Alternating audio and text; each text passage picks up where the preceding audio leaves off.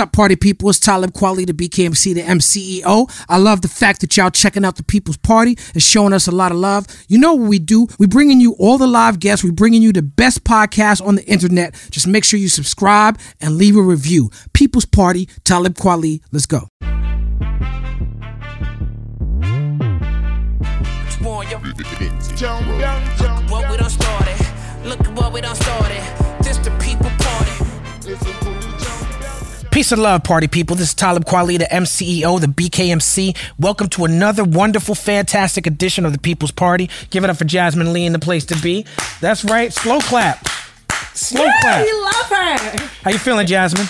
You know, I can't even put it in words right now. What's your dress say?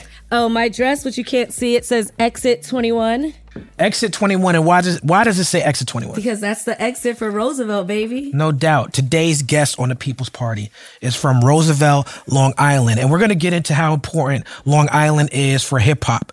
But today's guest is not just a hero of mine, but a hero for anyone who loves social justice. A hero for anyone who loves black music. A hero for anyone who loves hip hop music. Anyone who's fought against a corrupt system.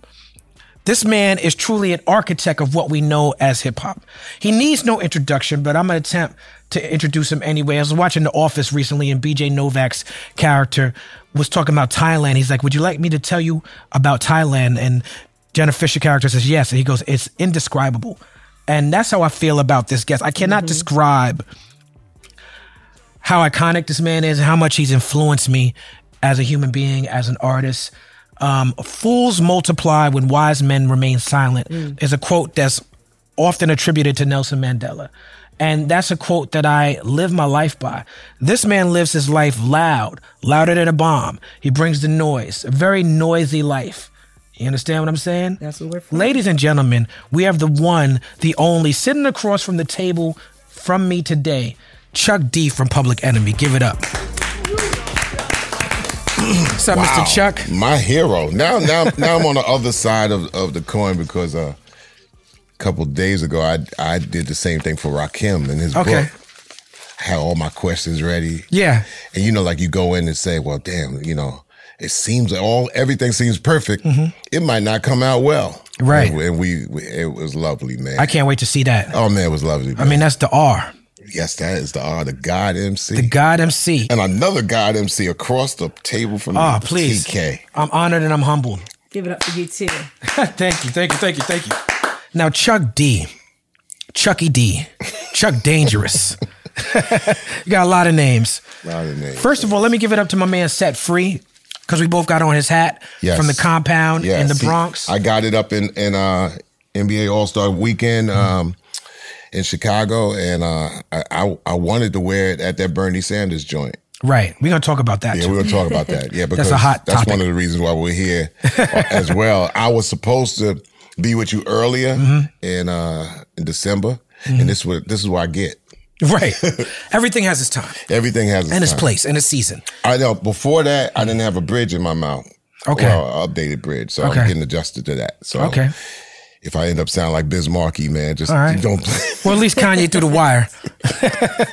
No knock on Biz. No doubt. Shout out to the Diabolical. Also Long Island representative. And also one of the first political phrases in hip hop, Yes. Reagan is the pres, but he voted for Shirley Chisholm. He voted for Shirley Chisholm. Ain't that what, right? Didn't that stick? That's right.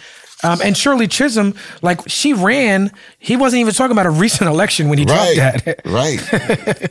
He was taking it back. He was giving us Black history. I remember far back when Dick Gregory ran in 68. Yeah, man. I mean, I remember. I don't remember it, but. I kind of recalled it because, we were in second grade. And then, and kids back then, I was in Queens, we used to pick who you wanted for president. And not that you couldn't vote, but we were at least aware and astute enough. And, and as a black kid, and I went to Richmond Hill in Queens, so it was like white and Jewish kids there as well. You were born in Queens, right? Born in Queens, Flushing, in the shadows of Shea Stadium before it was built. Man, and rest in peace to Dick Gregory. Yeah, indeed. And I remember kind of seeing that because there was Dick Gregory records in the house, and so Dick Gregory, Red Fox, and shit your parents wouldn't let you listen to. Yeah. I mean, you couldn't touch the turntable anyway. I mean, my moms would play a 45 to death. You knew that music in the household meant that you had to do chores. Right. So I couldn't get far away from Stevie Wonder and Superstition. You Right. know, and then if it's a 45, it's going to play over and over again. Right. You can't tell your mom, like, woman, would you kind of like change this record? No, you better not touch that record, man. Finish your chores and then you could go outside and play. So I spent a childhood trying to run away from music because music meant working in the house and chores.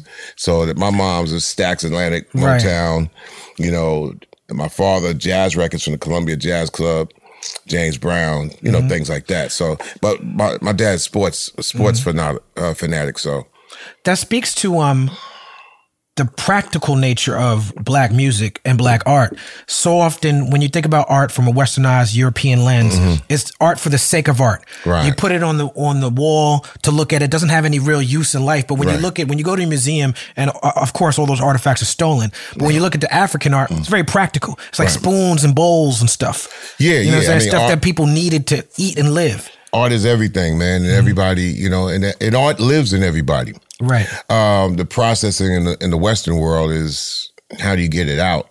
How do you make people understand or respect it? You know, and everything is art. I was raised in the arts. I was raised to respect arts. I came out of a drawing and design and fool.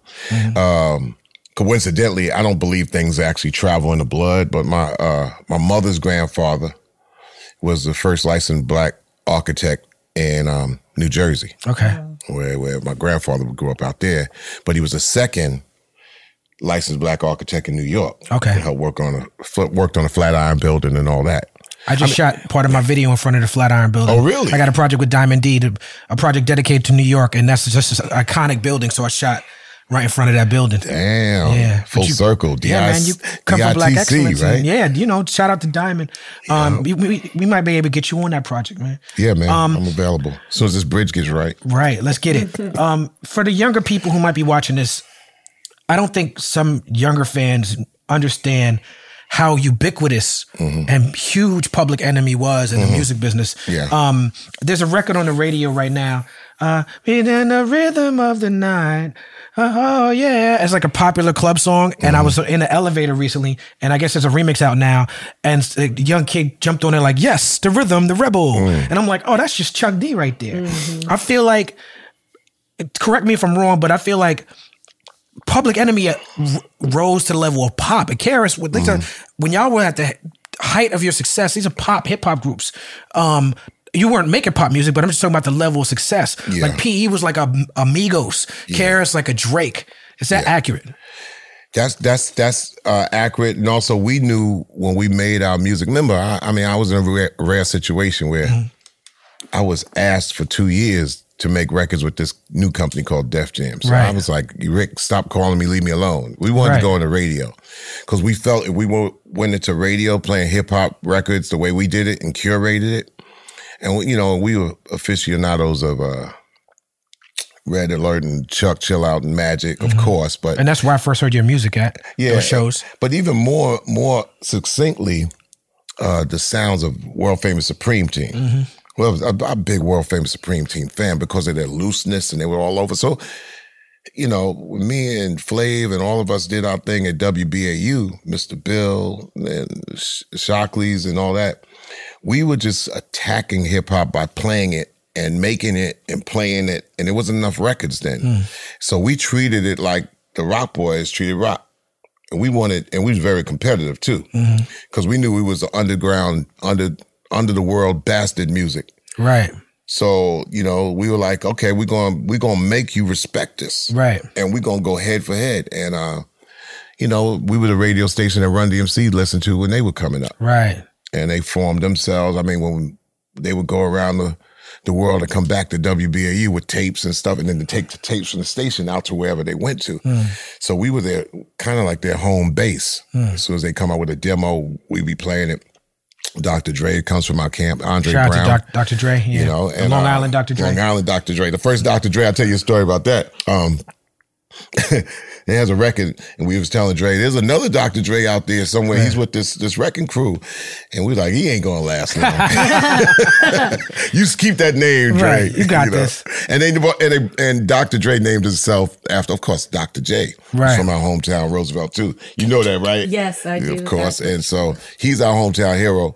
And you grew up you were born kind of down the block from Eddie Murphy. The Murphys lived down the block. I was, I moved around, but first Collin Road, then Lincoln Avenue. I was on Pennywood. Yeah. All over. And Eddie and Charlie Murphy and Vernon Lynch, who actually later on was Canine Posse. Remember them? Yeah. Yeah. Eddie's rap brother. Eddie's younger brother. When he did Coming to America, people thought that was me in the line. Right. Chuck, these in the line. No, that was actually Vernon. So, right. Yeah, they grew up down on Berkeley, which is a street down on Clinton, which is Roosevelt is a town with the streets are named after presidents. Mm-hmm. But we happen to live off Clinton. Clinton wasn't the president yet. Okay. No. Foreshadowing. Foreshadowing. Yeah. Or either that or Illuminati. No, let me stop.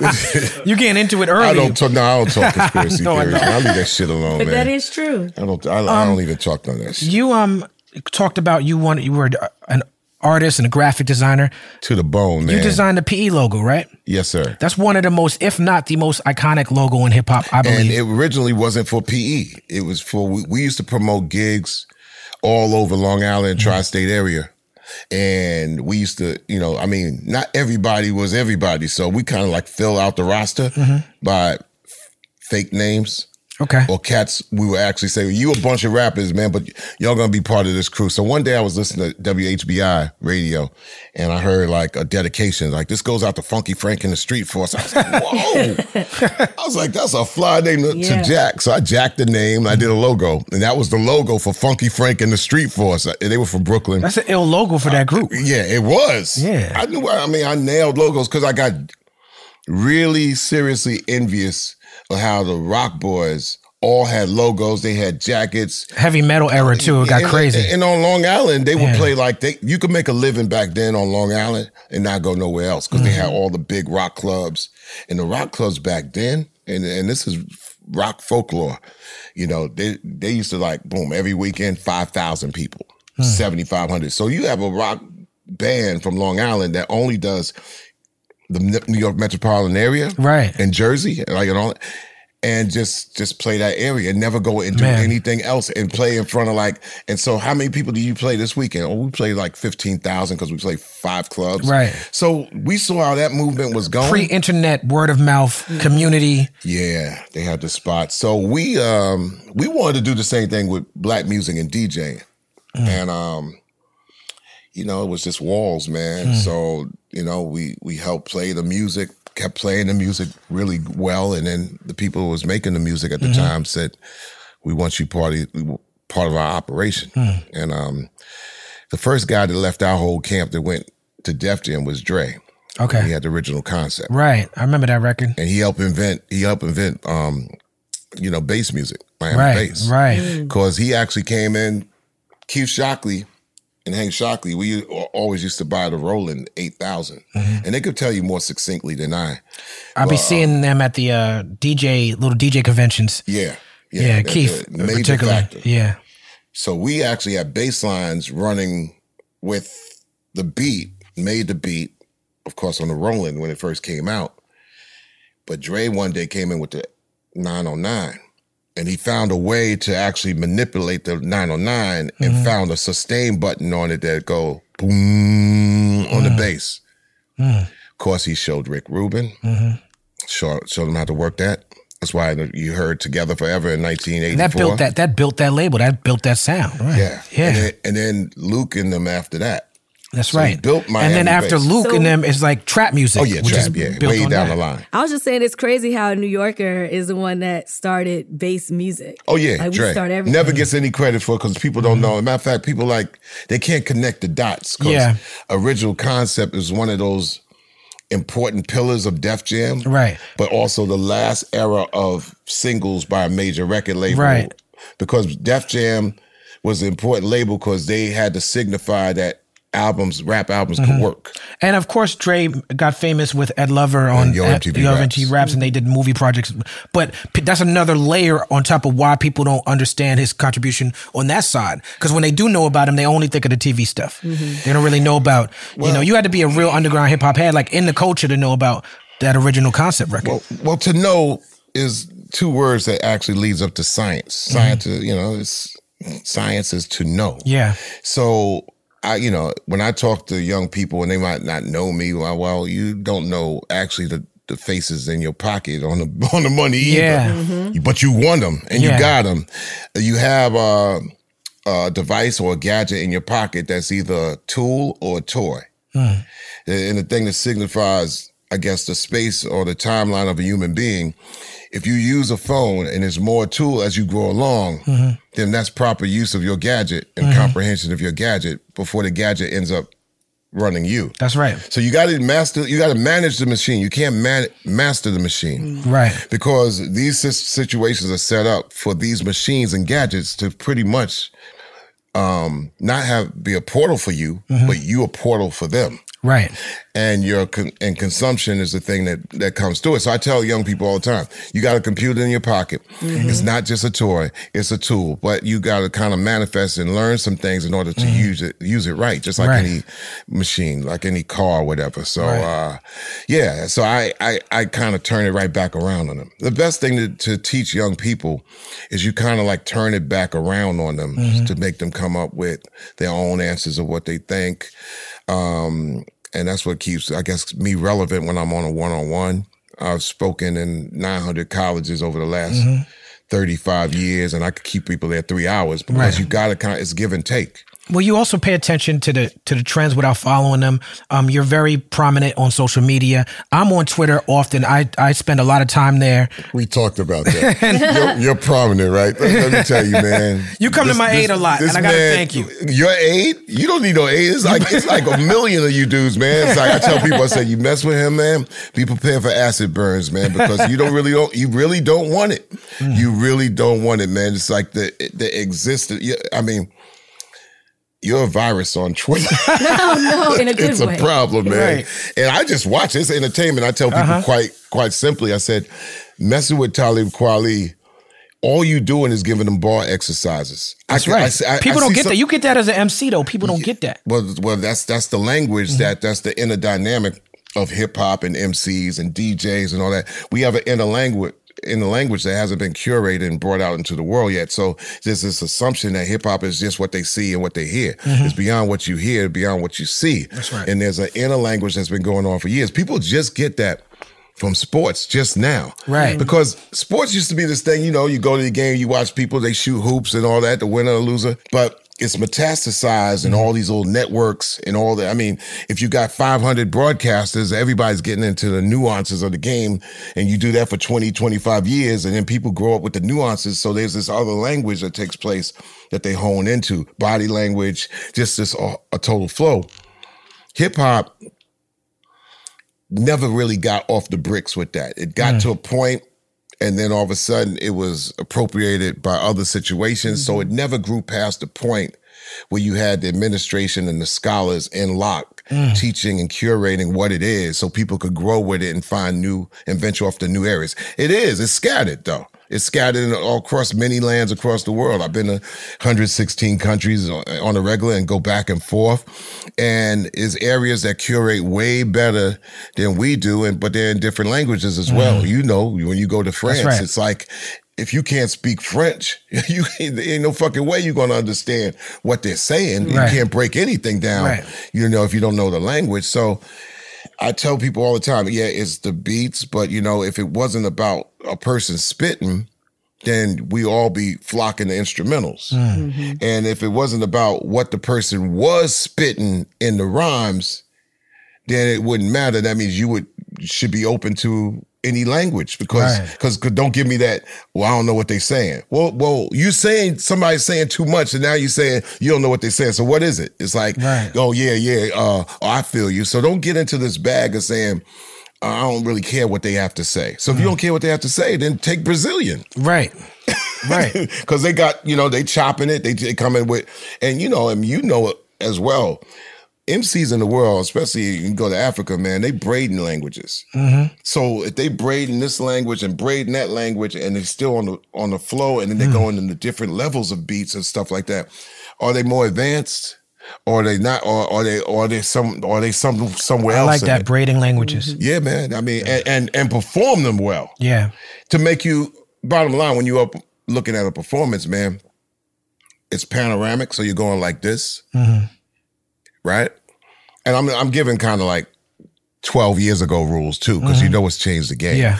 Screens have changed the game. Screens in people's hands and the screens on the stage. So a performer really doesn't have to get into a crazy performing bag. You're right.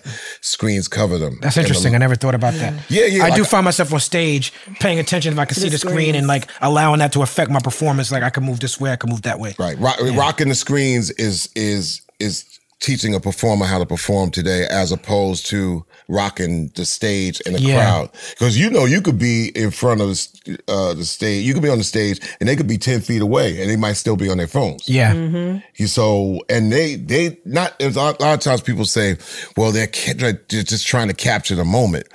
But it's a little bit more than that. It's like trying to capture the moment, but also checking you out through the screens. And then they got the screens on the side. And no matter what venue you're in now, smaller venues also got screens too. They're made to the point where now MCs could do stadiums now. I mean, we played the first stadiums where Public Enemy played with U2. Yeah. And we're coming out and we're playing like Dodger Stadium, stadiums. And I'm like, up on stage, I'm like, what is this motherfucker getting from this show way up there? Oh, how could he be digging this? And U2 had the projection screens. But also they had the budgets and the power to actually have power in their sound and give you some kind of screenology going on. I just saw the Joshua Tree reunion anniversary show couple years ago in Barcelona at that Barcelona football stadium. Crazy, right? Yeah, but I didn't have VIP status. I'm way in the back. Watching the U2 show. I got Acura status at all these places too. But the screens was a big part of it. What were you about to say? Oh no, I was waiting for you to finish, but I was going back to the Twitter. The Twitter. I sound like an old lady. The Twitter. Oh my gosh. Quali, you're on that the Twitter you're again. On that Twitter, the Twitter thing. People say that Talib shouldn't argue with racists on Twitter. What do you feel about that as being his friend? Oh, it's wonderful. Like I said before, it's bar exercise for an MC. I see him, and every time I peep Talib's responses, and I'm saying, yo, that's a joint. That's a jam later on down the line. I said, and when you get song ideas, it's not like I'm gonna go get song ideas. It got to come to you. But I'm pretty sure in some of your tweets, you're like, oh, yeah, I do save some of them. Like that's a bar, right? And it makes it in a bar later. That happens exactly. Yeah. So that's the difference. He's not just and then the basis of MCs and the whole thing is find an enemy anyway. Me, I didn't find a person as an enemy. I found an existence as something for me to be ferocious and attack. So it was sort of like, anonymous, invisible, but it was a thing. It was a stigma. It was a reality. It was like, Public Enemy is going to attack racism. It's going to, on our first album, Yo Bum Us the Show, we all in this together, foot in the door. The government's responsible. Is the underpin, right? And like go at it. This is in the middle of R&B, man, and that's Reagan and Bush, right? You was a rebel without a pause. Because my first demo, it wasn't a demo; it was actually a radio promo. The Public Enemy #1. Public Enemy #1 was made on a pause tape. Now, I used to make pause tapes, man. Yeah, exactly. That's how Public Enemy #1 it was made in 1984 with 2 tape decks. Yeah. Explain pause tape for those who don't know what tape. So I'm gonna try to explain how I did it and see if you did it the same way. And it wasn't like I had these conversations because Q-Tip, I spoke to him about pause tapes too. He was making pause tapes. Yeah, of course. They talk about that in Michael Rappaport's documentary. But for me, it was like there wasn't any instrumental. So I would either wait till BLS at the end of Marley Marl set, they play like a house music set, right? And some of those house music records would be a certain tempo under 100, and I would take that on one beat and just play the beat, four measures, 4 bars, pause it, play 4 bars, or like EST Act Nicholas one. Every record back then had a DJ cut where the DJ would get busy, where the MC wasn't rhyming. So I'd find the DJ cut, and EST had one, I don't remember the name of it, but that was one I did. And I would make 4 bars, pause the tape, rewind it, bring those 4 bars back. It's like sampling. Yep. And you know, when you have a glitch, when you don't have the perfect timing, it gave it the feel of a funky band, and your vocals kept it together. Yeah, it's funky. Yeah, and it's not your perfect. vocals glued it. Yeah. So the first Public Enemy #1 demo that went, it was a big like hit in the region because we tried to make promos because we didn't have enough records. It went around and it was promoting WBAU, our radio station, and that's the song that Rick wanted.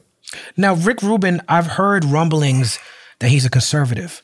Have you heard the same thing? I have no idea. Rick is from another universe. Okay, He's from another place. He dresses like it. Yeah, he's a contrarian. He's just, and you know what? The longest conversation we had ever was like 2-3 months ago when me and Be Real made a song. Prophets of Rage. Yeah, we made a Prophets of Rage track. But even when he interviewed me for his show, I think that was the longest conversation we ever had. Oh, you did his show? Yeah, I need to see longest that. conversation we ever had. I need to watch that. And really, it's telepathic. It was like, cool. Now, Rebel Without a Pause, you say you shout out Asada Shakur, but you call her Chesamard. Was that coded? Because only people who really knew the movement would have known her name. Chesamard sounded better. Okay. It was an artistic choice. Hard. Chesamard. Okay. I mean, as an MC, man, there's certain things, man, that if you grab a word and you grab the word by its tail, you write around it too. Nail it. And they would have to look up, Asada. It's education. And understand, this is 87. That's what I'm saying. Like, it was early. I'm affected by when the feds trapped Asada Shakur. Yeah. We're present, in this when it all happened in Jersey. And it was just something, you write half the song and the song writes the other half. And there's some things that you can't explain. So a lot of those lines from that song came out and flowed out because me and Hank Shockley went one night to Old Westbury, and the DJ played the greatest song of all time at that time, greatest that just floored us. And the dude played it 9 times. It was I Know You Got Soul, Eric B. and Rakim. Yeah. And we stared at each other because we were getting heat, because we all had the same management. Eric B. and Rakim, they had a year seniority over us. We were coming in 87.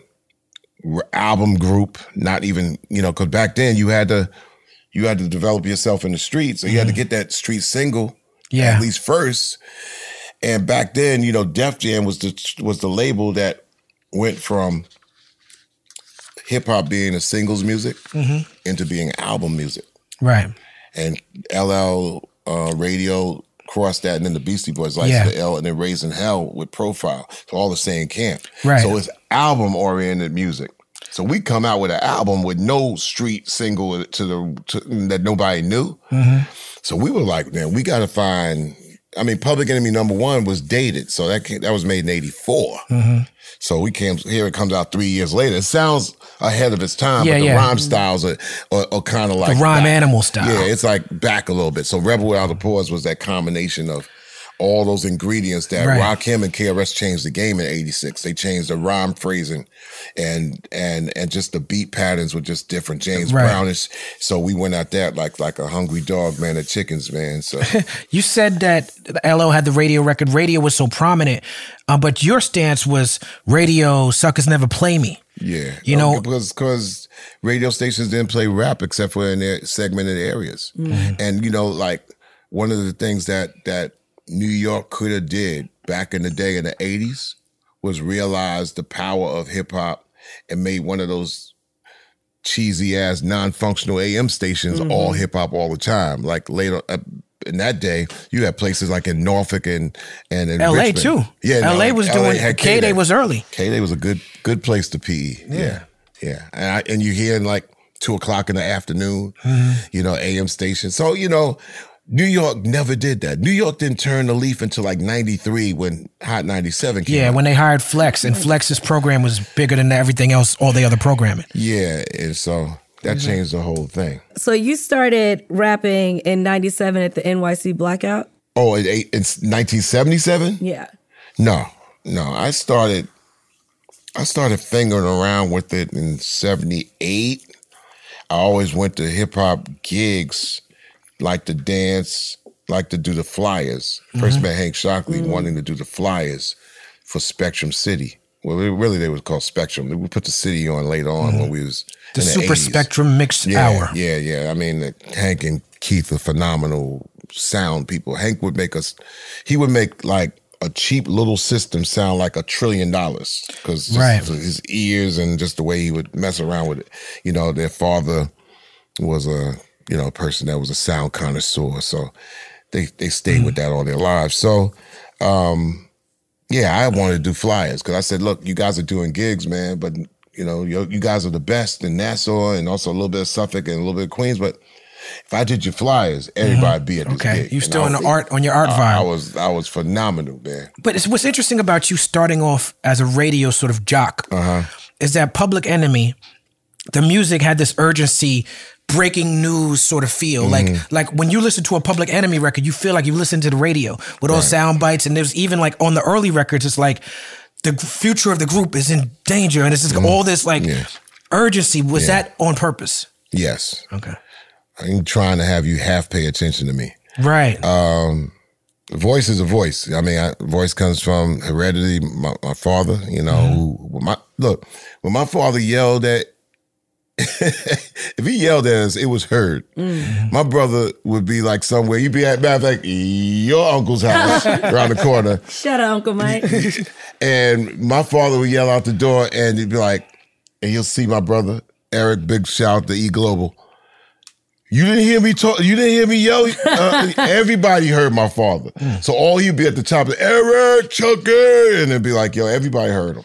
So I have that voice that really seriously never got cracks in it. Never, I could yell over a mountain, man. So if anything as an MC, I could say that I am the best at. It wasn't the rhymes, it wasn't the flow, it wasn't the lyrics, I know I'm louder than anybody. Louder than a bomb. Yo, man, I could be louder. I've blown speakers, I've blown mics out. I mean, when I was young, I would just show off when I was young and just blow the tubes. And then they'd be like, look at, when I first started, I was an MC that make a Radio Shack system sound like $1 trillion. So there's a combination. He's like, Hank and Keith could make a Radio Shack system sound like $1 trillion, and I was the perfect MC for them.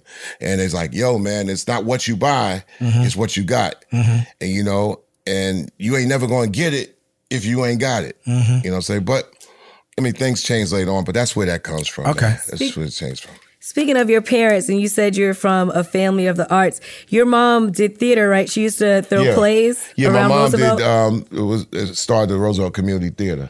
Were you ever in any of her plays? Yeah, I was in plays, hated it. I hated being the stage manager. I hated doing all of it, and we all thank my mom to this day because, I mean, it's stage. So here you developing skills. It all came back without even noticing what you was like, and trust me, man, my mom would be like, all right, let's go up to the school. And I got to be like the assistant trade stage manager. And I got to make the flyers. I got to do all that stuff. But what my mom's did to Roosevelt, creating a theater there where there was no theater. You know what I'm saying? It's almost like your family, the bookstore and stuff like that. You got to do these things or you could be in a serious situation where it just ain't done. Yeah. And somebody got to do it. Somebody got to do it, and my mom's did that for like 10 years and it really went well. It trained us. People like Eddie Murphy is in it. People, I mean, everybody in the town at least toyed with it. Right. That didn't want to play ball or whatever. So they toyed with it. It was like, all right, or they might have went out and auditioned for something. Me, I took it for granted because I was like, all right, got to help mommy with her thing, man. I want to kind of go to the park or something, but you didn't have a choice. You had no choice. So, but that was seriously training ground for me, and we all got involved with it, man. And it was major, man, major.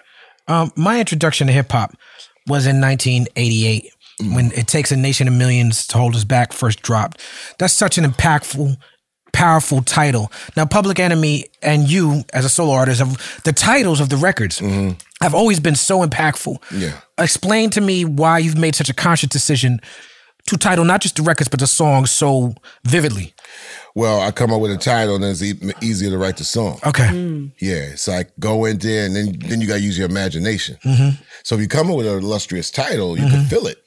And that's pretty much my, the thing that worked for me. Now, sometimes an idea will come, divine intervention, you cap it with a title. Yeah.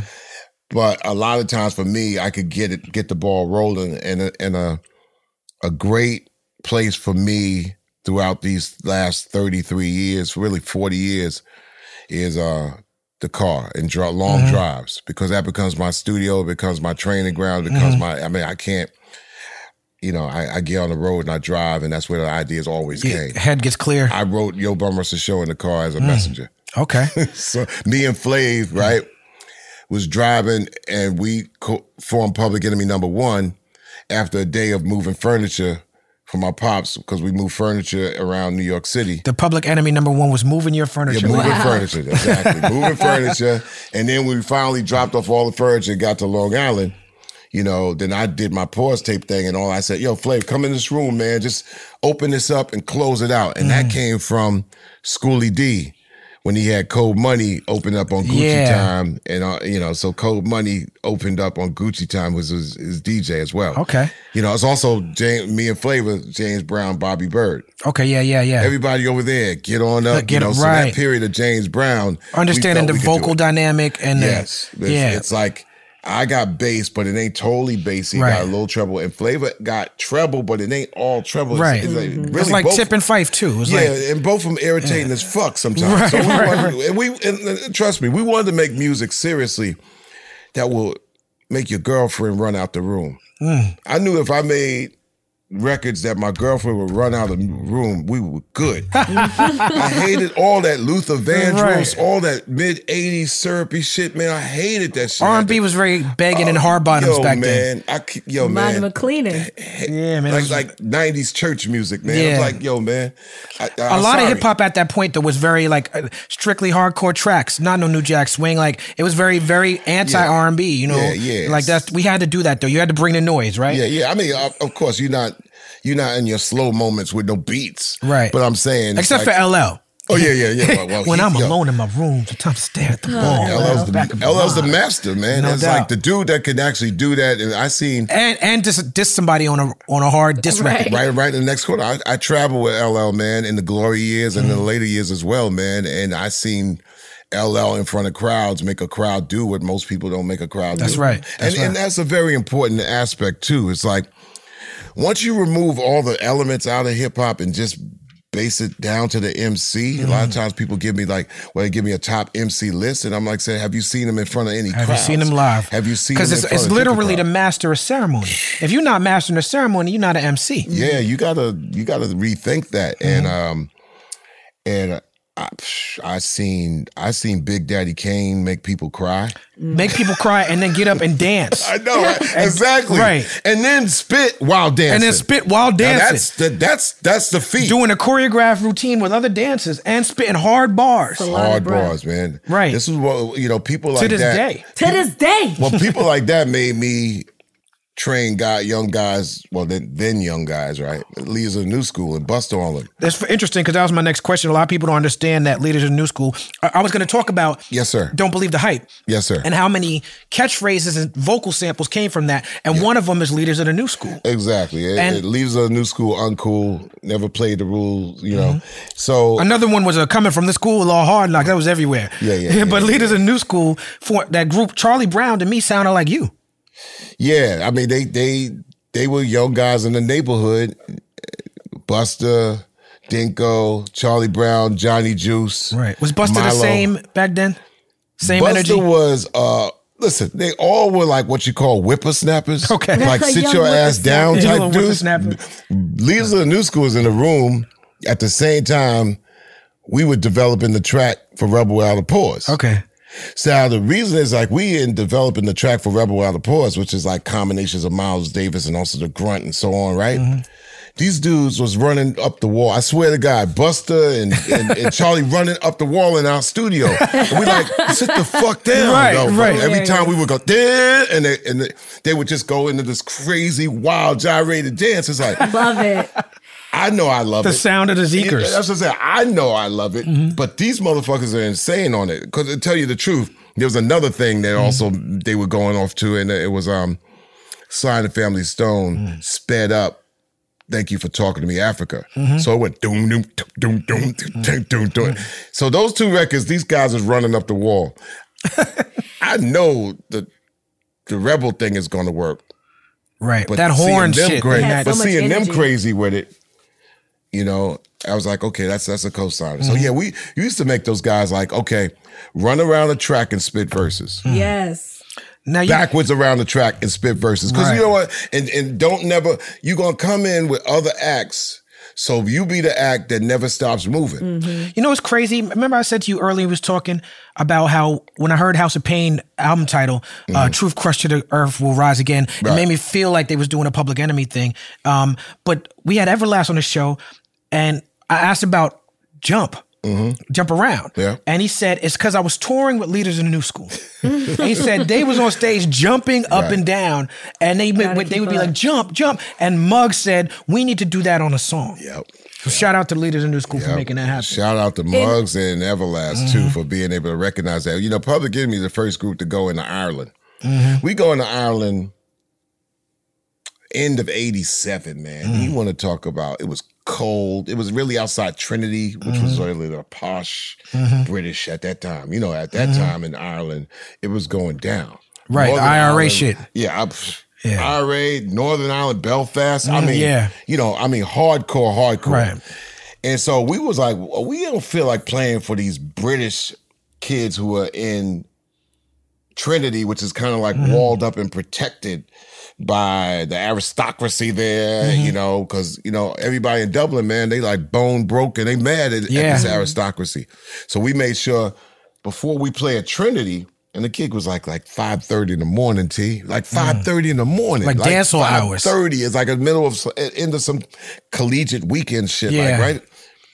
We made sure we went into some hard knock clubs, man. And yo, man, them clubs, man, in Dublin, Dublin, yeah. 1987, man. So we put legendary shows down that people never ever forgot, you know, and then therefore it spread and everybody realized that you ain't got to be like, you know, us. You can be you, but this is how we do it. Yeah. And go at it. All right? You ain't from the States, y'all ain't from London, but we ain't from New York City. We from Long Island. You got to be Long Island, harder, baby. swifter, better, and just keep coming with it. No And, doubt. Yeah, I saw like the minute they did the House of Pain thing. You saw I it. said it's gonna, it's forget about it. And just to clear some things up, because I got into a debate with one of my friends. Busta Rhymes is from Uniondale, correct? Yes. All right, But in that's the what I beginning, thought. we wanted to shave off all Long Island, all Long Island. He was born in Brooklyn, though, so I'm claiming him. Yeah. But he grew up in Uniondale. See, this was a big schism. Like The when we Long do- Island Brooklyn thing? That's what I'm like, not just people don't never Brooklyn. wanna claim Long Not Island. just That's where Long they're Island from. Brooklyn thing, just Long Island and everywhere else thing, because Long Island was made up of migration of transplants from the city. My parents were born in Harlem. Both of them on the same street, 151st Right. Street. Pasta News So- said the same thing as people born in the Bronx. Right. Diamond D went to college in Long Island. Right. So imagine the energy coming into one spot in a 20-year period from all these boroughs, except for Staten Island. And Brooklyn is technically on Long Island. And Right, so is right. Queens, which Yeah, is why I don't understand why y'all always trying to be like, y'all not a part of New York. Well, see, you got to know history. You know, it was seceded, or added into New York in 1898 when they built the Brooklyn Bridge. Brooklyn was the largest city, one of the largest cities in the country. And then, but then also some fakery bullshit politics made Brooklyn a part of New York City as a borough. Right. That's that So Tammany Hall shit. Yeah, most people in Brooklyn didn't even know it's Kings and Queens. Right. We the Kings So, County. yeah, Kings County and Queens, Queens County. County, That's at the head of the fish. Right. So when you break down New York to even New Yorkers, it's an amazing thing to break down because New Yorkers actually move that music through by what? The greatest mass transit system in the world. If it wasn't for the subway, I would not be doing any of this. And then you can get from one place miles to another place at a low cost. Yeah. I mean, we was hopping the turnstile, so you were at a no cheating cost. and And stealing. Bernard Getz had put a little wedge in there for a little while. He did. You know, he bust that gun But that's in the what, subway. that's what's so amazing about New York and living other places. Like, people don't understand it because it's like, even though I'm from Long Island, like, it's nothing for me to go to the city. Whereas you're here in California, if you're in LA, it's hours for you to go Even to on San the Francisco or something like that. LIRR, I used to hide in the bathroom. Right. You need ride to, the you're a LI. criminal, Tyler. Hey man, I had Right. to get around, bro. Yeah, I mean, the study of New York, and we could be here for hours talking about the study of New York, and people be like, I want to hear part 2 and part 3. Yeah. The study of New York, black and That's a show, brown Steve. and Latino New York just alone, because Right. the styles traveled, the cassette tapes traveled. There was no reason for a person from the planet of Brooklyn to go to the Bronx at all. They're both outskirts. Right. So there's no reason for somebody in the Bronx to Right. go to Brooklyn. But I'd hop that train to go battle somebody. Oh yeah, later Yeah. on. Yeah, Back yeah. in the day, there No, was it no was separate, reason. yeah. So hip hop started in both places. Yeah. The hip hop that started in Brooklyn was more like up tempo, a little bit Caribbean style. There's not as many Caribbeans in the Bronx, but you have Puerto Ricans. So a lot of those, and then when they infused it with James Brown, that's why you got Kool Herc goes from Jamaica to Brooklyn first, and then it goes to the Bronx. Yeah. and becomes Same a with fixture. KRS. Right? Yeah, because you got. Yeah. The reggae style or the Jamaican Yeah. style of turntables Yeah. and microphone. So all this is a New York story that branches out. You know, you go into places like Newark, which is black. Newark got people straight from Georgia, Right. but also been in Newark for 50 to 60 years. Right. That too. great migration. Right. So when you study migration of black people, man, you get all the reasons why culture is culture. And so when people actually figure out, like they try to say, I got hip hop figured out, it's like, you don't even know nothing about black people, man. Man. You need to sit the fuck. You have like, for Right. example, if I brought out my mom just showed me last night pictures that her cousin took in the 70s, but she also had an album of pictures from the 50s. Now, white America, when they say that, you know, I mean, you go out and look at billboards and they got all kinds of things where it seems like everything's mixed, and everything mixed is a great thing, I think, for human beings. But the business ain't mixed. That's right. The ownerships ain't mixed. That's right. Top so it's like 1% is 96% white on purpose. Exactly. So it could be mixture all the way around in order to get a head nod out of me. But when people say, "Well, I got black folks," you know, I understand that. Man, all I gotta do is bring out a photo album from the 50s. That's the dark ages, bro. It's the 60s where people start to figure out, like, okay, Motown and a little bit of Dr. King. The 50s, that's the reason, that's what the Make America Great thing is. They want to go back to the 50s. Right, when we was just like not considered, but we had our own thing so thick because it's an interesting period. It's post World War II. So that period from what, 46 to 61, that 15-year-old period, black folks were honing out. We was honing out muscles, swords, and knives, man, up for the battle. They got kids of parents who kind of like took it, that they said, we ain't gonna take that shit. Fuck that. Yeah. So the 50s had a bubbling up period of young people looking at, nah, you know, and then you got, of course, things that get documented a little better, more about James Baldwin errors and stuff like Miles and all that. And the 60s become the coming out period. But the 50s was the bubbling up period where it's still unknown. And because it's unknown, it's a lot of ourselves that we don't know. And then the further you go in time, that's 70 years ago. That's 70 years ago. So a person like myself going on 60, I kind of like, it's still kind of dark to me, but it's brought to life by my elders, but my elders are transitioning. Right. So we have things in our culture, and this is even happening in the culture that we have, which made sampling and all that stuff so great because it kept a little bit of us, you know, and to ride on and revere and salute. And like, wow, that ain't never coming back. When Ray Charles disappears, that ain't coming back. You can mimic all you want. It's something in the bones that be like, yo, that ain't returning. Right. We have recordings, we have documentations. That's right. That's beautiful. But something is missing. Every 10-year period, a piece disappears. It turns into something else.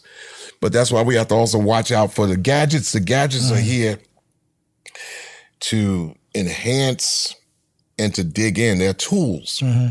They're not replacements. which brings us up to like It's an imitation. why I'm, Imitation of life. Why I'm trending all of a Right. sudden, and it is also why I'm here too, I Right. guess too, right? I have a question that's a little off topic because as you're talking and you're There's like, no such thing as Can I get a off topic. oh, you're right. There's no such thing Not- as off not in topic. this 'cause conversation. Well, 'cause, okay. this is, So you're educating a lot of people on Black culture, and I know that you think so? a lot of people don't know these things. Well, you know what? Yeah, go ahead. I'm a sorry. lot of people don't know these things, and it's like growing up in Roosevelt, which is supposed to be considered like one of the worst neighborhoods to grow up. You're like bred on Black culture. Why do you think that particular town raises their children on Black culture like that, so they can go out and share it with the world? That was the rule of thumb in the 70s and the 60s because, like I was telling y'all before, it was a melting pot. So you had people from all over New York City in one little square mile town. Mm-hmm. So you had everybody trust together, but then at the same time, it was competition. Mm-hmm. It was a lot of times it was like straight out like hatred. Like, oh, you from the Bronx? You from Brooklyn? I mean, you got people living next to each other, chalking their allegiances to a spot they were kind of born at, but they didn't really live. Mm-hmm. But they still had their allegiances. Their parents were from there. Mm-hmm. So people wore that kind of like on their sleeves in the first couple of years until Roosevelt became, this is Roosevelt, a rough place to go into because they rough on each other. Mm-hmm. Right. But that grew into something else. And that growth was what do you call it? Cut short with drugs. Okay. The 80s drugs. Yeah. The end of the 70s. I could go on and on, talk about what happened, how it happened, and what made Public Enemy said, we're going to attack the drug game culturally. Right. One of the ways in which PE tackled the crack epidemic in New York City and in marginalized communities was the song Night of the Living Bassheads with the video. And PE videos was like movies, man. Like y'all took the video to before Hype Williams took the video to a new extreme. Like, was Brett Ratner involved in some of that stuff back in the day? Nah. He did a PE video way later in the game. Okay. As a favor for Russell. Right. But, Hank Shockley. Yeah, he would be able to go in. He watched movies a lot. Right. I don't watch movies. He go into the imagination. We know. I heard Burn Hollywood Burn. You not with all the Steel Magnolia shit. It ain't really like that. We got Matthew Modine coming in later. I was like, I wanted to introduce him to Chuck D. but Hank has a visionary, so he would look at the songs that I write and then take that next level. Me, I don't like being on camera, man. Right. I don't like no camera. I never. Well, you're good at it. I mean, it's do what you got to do. It's what you got to do in our trade. Right. I hate cameras. I hate videos to this day. But that's crazy because like those videos, by the time I get to Arizona, Black Steel and Hour of Chaos, these videos are so powerful, brother. And takes it and fight the power, for the Spike Lee movie, like takes a nation of millions to hold us back. To me, really showcase you and Flavor and the S1Ws and Griff and Terminator X in a way that just was so iconic and classic. Yes. Before we talk more about what's going on, why you're trending now, right? Can we talk about Flavor? I'm trending like a chicken sandwich. Okay, Popeyes. Can we talk about Flavor Flav as a musician, as a bass player, as a MC, as probably the greatest hype man of all time, right? And why he was brought into the group? Yeah, because Flavor. Anywhere he goes, he'll suck the fame out of any spot. He's his own universe, man. You can't really fit him with anything. As a matter of fact, first met Flavor, he came with Son of Berserk, who was then called the Townhouse 3. He was a part of that crew. And Change your style. The first thing I told him, man, said he had a black jacket on, black mustache. He wore his mustache out, black jerry curl, black hat, black pants, black sneakers, a black keyboard because he was a musician with them, and also a black pack of cigarettes, which Players came out at the time. He scratched it off. And the first thing I said ever to him is like, man, can't smoke up here, man. And our whole DJ studio. And take your cigarette across the street, bro. Did he have a clock too? No, I was the one that wore the clock first. Okay, you were the clock first. I wore the clock. Was his clock just bigger? Is that what it was? Well, first I wore the clocks, and I told him to wear a clock, but we wasn't Public Enemy. We all worked together, and the kids at that time were wearing stopwatches. I remember Sports that. Illustrated, remember? That's 86, 85. Then Fortune Officers department store had Matter of fact, it was Son of Berserk who gave a clock and said, these are clocks that they use for the bathroom. In case, you can hang the clock on a hook and go, take your shower or whatever. And they were at the store called Fortunars. So in our first tour, he got one, I got one. And we both wore clocks to signify, okay, what time is it? Yeah. Okay, you know what time it is. Are you aware? This is what's happening to you right now. This is R&B. It's nation time. Countdown to Armageddon. All that stuff, And, but we move around the stage a lot. So I got tired of the clock going and hit my chest. Like, heavy. Boom, boom. I had a little knot in my chest. Right. So I'm like, okay, this clock is coming off of me. Right. And Flavor just got bigger and bigger and bigger. It also went along with his ego at the time. So we said, bro, you're going to hang yourself off Big Ben one of these days, bro. But that's where that got signified. And then 30 years ago to this month, Fear of the Black Planet was coming out. And the lead-off song to that was Now On Was a Joke. That was Flavor's shot. We said, dude, you got to lead this record because I kind of really not exhausted myself, but I said, it's time. You have to be a star. You have to take the lead. That's why you see me in, which was the easiest video day of my life. And 911 was a joke. I pop up at the end. Yeah, right? real quick. 2 seconds, man. Right. It's like, and that Questlove said recently, he's the dude that makes a cameo in his own video. Is it? I was listening to some documentary, and is it true that Def Jam didn't want Flavor Flav, and that you were like, it's both of us or not? And if so, yeah. Okay. Yeah. So what made you really fight for him to make sure he was a part of the group? Well, we have different stories here. Hank Shockley says that, we should have him. I said I should have him because that's how we started. Public Enemy #1 has him in the beginning and the end. He gave me room to breathe in my verses because I'm like, rapid fire, give me a break. So when we start constructing records, remember I constructed the tapes and he buffeted it out. And that style came from like Schoolie D and Cold Money. And then when we became more of a group, I was like, I mean, I don't want to do no records. But if I'm going to do a record, you got to take what I bring you and take what we bring you. And that's why Yo Bum Rush the Show is called Yo Bum Rush the Show. It ain't Chuck D gets a record deal. Right. It's like Hank comes in. Bill Stephanie becomes an executive. Harry Allen becomes the first hip-hop journalist. Then you got Flavor, who has no definition and becomes a hype man. You have Griff and the S1Ws. What the fuck are they? You just take Terminator X. You got to take everybody. Bum Rush the Show means you trying to get in a spot that they don't let you in, and you can't afford what's at the door. So all you got to do is get a toe hole in that door at the side, and you all in. Boom. Right. And that's how that was our invasion of the record industry under our terms. And we said, we're going to give ourselves 2 years to change the game. And if I'm going to do it, you know what I'm saying? If I'm going to do it, as a matter of fact, 3 things I've done in my life ended up because I didn't want to do that. I got coerced into doing. Like even the Prophets of Rage, I didn't want to do that. Conversations, something happened, and I'm like, okay, here I am, and boom, it's one of the great things that happened. Now, when Flavor of Love popped off, my favorite show. I'm sure it is. I loved it. Shout out New York. How did you feel? Because I know how I felt as a Public Enemy fan, and I wasn't pleased. And I was not a fan of that show. He was from Roosevelt and he was on TV. Like, that was awesome. Flavor nothing's fake about him. He's authentic. He was having a tough time in the 90s as I was doing some things and he was in the Bronx. And he comes to my house. As a matter of fact, Hank was over my house. And it just wasn't, he wasn't going to make it in the Bronx where he was living. Yeah. Situations turned around. He got a lawsuit out of that.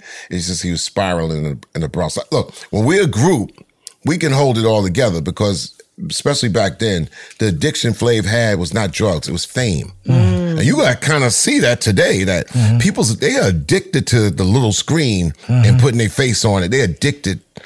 That's their addiction. Flavor's the early addiction is not drugs, fame. And there was a period where everybody was doing their thing. You can't monitor what a person does when they're at their crib. I mean, they're a grown-ass man. Yeah. Got their own kids and grandkids in some cases. As you keep a monitor on it, but, you ain't up on it every day because, when you come together, I bring everybody together, then we work together. when everybody get off that last date or that last tour, so you've been living together all this time, it's like, I see you like in a couple months, bro. You know, or I call you once in a while, but it's like, you talk about a group that at that time, it was 10 years in a row. That was 30 years. So it's like, I kind of like don't want to see you. Yeah, I understand. Yeah, so he's having a tough time in the Bronx, and this was like 96.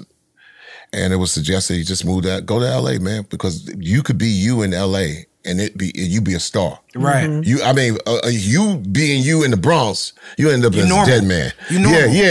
It's just like, and he went out and carved some inroads out in LA first, hooked up with one of the good sisters that we know, Princess Hemphill, stayed with her for a while, you know, kind of like had a little direction. I think he made an appearance on somebody's reality show. Surreal Life? They was in the Surreal Life. They was on Surreal Life and sucked the stardom out of that show like we knew he would. Right. Yeah. Because I used to always say, yo, Rico is his nickname, Flav, listen, man, you need to do movies or TV or something, because if you're not going to work on songs and stuff like that, you need to do something. You got to be productive, man. Yeah. If you ain't going to show up to the studio, you ain't going to be a rehearsal, you need to. But let me tell you, when you get in that TV world, the motherfuckers are going to be waking you up at 6 a.m, man. None of this, like, you got to read scripts. I would tell them, I was like, you got to do this, you got to do it. But that's your world, bro. Little do I know that all you had to do is wake up and the camera would be on. That's the beginnings of reality TV. That's right. Because He was an early icon in it. Yeah. A lot of this world is built on what Flavor did. Right. We always knew when you walk in the room, you're going to suck the star. I don't care who is in the room. Who is in the room? Flavor's gonna get noticed in that room without overtly really trying. He's just that natural pest motherfucker, right? And then I went to a bunch of different reality shows from there. But we knew that. I mean, this is your thing. Now, how to control it? One guy he had in his corner is his cousin, great guy, Greg Johnson, was his cousin and his accountant and his manager for many years. And so you're like, I'm happy he's doing something, man. I'm happy he found it. Now, the content or whatever, I was like, I ain't watching the fucking TV anyway, but he's got to do something. Yeah. Because if he ain't going to be in the studio and knock out these songs and all that, or, you know, he's got to do something, man. He can't be like, yo, man, when we going to go on tour? That's the most irritating thing forever. You know, everybody got their own lives and like, yo, let's go to Brazil. Let's go to Brazil. Like, yo, man, I'm like trying to stay put for a minute. So I was kind of like, he got his thing. He's making his money. I hope he's making a ton of it. Great. But I've heard you also describe Flavor's role in the group as sort of being sort of this clown prince figure on purpose. Yeah, because he's a lot smarter than that. Right. And a lot of times people, you know, would say, well, you're Flav, he's this guy. He's the world's oldest teenager. Like they used to call Rufus Thomas. You can't explain But you have Rufus to expect Thomas. some of that, I guess. Of course. Yeah, so it's you like... gotta always expect getting the heat and hits from people who don't know you that you don't know. So being that they don't know you and you don't know them, you can't really have your day ruined and take a grain of salt. I think the end all is balancing out so your narrative would be like, okay, this is what it is. But it's going to be some shit rain that falls somewhere on the side. So it was like, okay, what I was really upset the most was the production company, Mindless Entertainment. Was that the name of the production company? Mindless Entertainment. Sounds and they right. Fits right in. And then later on, I've come to find out they made a deal with Mindless Entertainment for no back end. Oh. But you know, I'm not right. And you've been a staunch advocate for artist rights. And so that had to be upsetting. Don't mean that artist rights always, flow my way. Right. But let me tell you, I've been fighting, lost some, won some, lose some, win some. But, not having any back end rights. But then again, I'm not in nobody's business. I definitely ain't in Flavor's business, but that was something I think hurt him down the line because you got this company that's dictating to him what the money's going to be, and it looks like a big amount of money when it's in the hand. Right. And at the time, it was so culturally important, too, when Flavor of Love and all the spin-off shows, it was so... It started a huge reality. Those guys. And then find out that I always gave those guys a side eye when I saw them because I'm like, you don't give a fuck about him. Right. You don't give a fuck about none of this. You give a fuck about... And guarantee we can't find them now. Right. Mindless Entertainment. They have morphed to some other greater height somewhere. Right. They've built buildings somewhere in some city nearest you. I was listening to an interview, and I didn't see who said it, but it was said that there was an issue because they didn't want Flavor of Love to be like the legacy of Public Enemy, because some people that are around that age group, like they will remember Flavor Flav from that instead of this iconic group. It gets a little convoluted because, like I said, we've been to over 100 countries. So there's places before everything became like computerized and viral, they didn't know fucking nothing about no damn VH1 or Flavor Flav on TV. That became another world, another existence, and it became a discussion in the United States of America. And I have to be truthful, is that our base has never been the USA. Our base has always been London. Base for your face, London. Yo, when people talk about the international, I say that every time I perform in London because of y'all. Yo, listen, I'm telling people, the minute you heard it takes a nation of millions to hold us back, you know goddamn well our base is in London. New York. It's London. It starts with London. And they start out like, yeah. That blew me away when I heard it. And that's why we wanted to put that on there, because we said, look, we ain't number one in New York. We ain't number one in Philly, although we had Philly for a couple of years. You only get a US city for a little bit. Well, we took London, man. And when you take London, you taking the rest of the continent. Right. So we traveled the first year, we was with LL Cool J and Eric B. and Rakim. Eric and Ra already had their stakes in the United States, and LL was a hip hop superstar, also a USA superstar. We traveled internationally. So our stories were really more topical about, okay, letting people know with roots either from the Caribbean in the UK or Nigeria in many cases, or India in many cases, and said, yo, we talking to y'all. And then that stuck on them more than coming from the Yankee perspective from the United States. Right. And we dug into that. And our interviews were 2 or 3 pages that they read. Right. So when they showed up, especially our first year there, it caught Eric and Rod and LL by surprise, because they was like, God damn. Right. Remember, we played all year. We played all year on the Def Jam tour with LL and Eric and Dougie Fresh, who taught us. See, Dougie Fresh and Ecstasy from Houdini kind of taught us stage ropes and, mentored me and stuff People like that. People don't mention Houdini enough. Yeah, oh man. I mean, you can look at Grandmaster D, Ecstasy, and Jalil. I watched them every night. And in Ecstasy was just like, no, you do that, move to the left, and don't turn your head there. The people already know. I mean, that the value of the teaching from Dougie Fresh. Dougie Fresh is told that he was the one that came up with the S1Ws moving. Okay, the world's greatest entertainer. Yeah, Doug's my teacher in Ecstasy my first year. Okay. Yeah, so, I mean, of course, when you in your first year, I mean, our second show ever we was in an arena playing with the Beastie Boys. So the nerves I had, man, it's like, I mean, I had the jitters, man, all the way up to that summer, but you got to get it out. Right. Nobody starts dope. Right. Everybody kind of starts whack until you figure it out. The first time I saw like a arena full of people, man, I thought it was pizza, or it looked like a rug. Right. So I'm trying not to fuck up. I'm tight, man. And the first group or person that showed me that I could come and not be tight is Mike D of the Beastie Boys. We're playing Buffalo, man, that first License to Ill show tour. Mike D was so drunk, he fell out on the stage, laughing and being shit all over him. Right. And I was like, you could do that? Right. So I wasn't nervous as much anymore. Right. So although we're different with the antithesis on the other side, but those type of things, you gotta look at, you gotta get taught to be dope. Right. And you gotta find out what you could take from this and take from that. And then that allows you to see things different. I remember when I came on stage and you was in Cincinnati just blowing the house out. Yeah, man. You in high tech. Yeah, man. Yeah. So Flavor,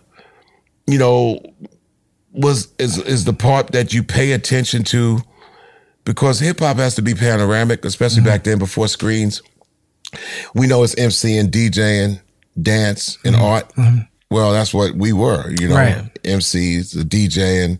There's no description for Flavor, so it's almost like art and dance. Right. And that's one's an art. But he had the dances and he had and gear is art. Yeah. So you see the S1s, So it's still being panoramic. which would make you go head to head with a rock band. Although the sound is from one source, right? But the panorama experience is like, oh shit. So you come in a spot, you feel the stage. Right. And it's all in motion. So we used to call certain jams at the beginning, like you see football formations, with a wide receiver flanks over and cuts across. That's how we would do a song. Right. Like, boom, every hut one, I'm quarterbacking. 2, 3, go, and we run the play. So we sports fans too. So we mixed all that stuff. So it did this thing crazy on stage and whatnot. So where we come to full circle to get this out. Yeah. Where, like I said, I didn't do the interview with you in December. So therefore, I'm thrust in the middle where I'm trending like a chicken sandwich. And I was outside the country when all those chicken sandwiches were trending and confused the fuck out of me. But after the Grammys, I mean, we were getting a Lifetime Achievement Award by the Grammys. And Deborah Dugan was appointed to be the chairperson of NARAS. Now, I've had a relationship with NARAS and the Grammys that it was like, in the beginning, who gives a fuck about a goddamn Grammy? But people kind of Glad you brought that up because I was going to ask about that too. But they asked out of context. The context that record was written in 87 for 88. There was no Grammy category for rap and hip hop music. So we fought as an unofficial union that happened. So I was like, who gives a fuck about a goddamn Grammy if they don't acknowledge us at all? So when they finally brought it in, I mean, look, there's pictures of us, Salt and Pepper, Ice-T, and all that on a roof saying, y'all got to do this. So when they finally did this, the first winner was Jazzy Jeff and Fresh Prince. We championed them. Because we all went and protested together. It wasn't about, oh man, it wasn't Takes a Nation, $1 Million to hold us back. It wasn't Run DMC. It was Jazzy Jeff. So that was a lukewarm selection. We didn't care about that. The whole key was getting the category. And that's when I made my peace with them and worked with the Grammys. After a while, they got kind of like frivolous and lazy with it. To the point where I think I heard Jay-Z say, I drink champagne out of one of my, I get these shit so much. And I'm like, then that means that there's a problem in the administration of what this genre is, man. There's a problem with who has the narrative of this wonderful genre. It's not thorough. It's not wide enough to acknowledge everything in it. It's just taking it from the fucking top of the corporate heap and saying, this is the winner. It's like, yay, this year is Jay-Z. That, no knock against the top. But there's a middle and there's an area of all kinds of activity that at least needs a bigger council. I said, this shit got to change. So Deborah Dugan, who was recently appointed, she talked me into the changes that would take place. It won't just be reflecting old white men just throwing the Clive Davis, select that people and stuff like that. I mean, I love Alicia Keys. That year, I think she won an 8 or 11. She said, yo, man, somebody's pulling the fucking levers somewhere, man. Yeah.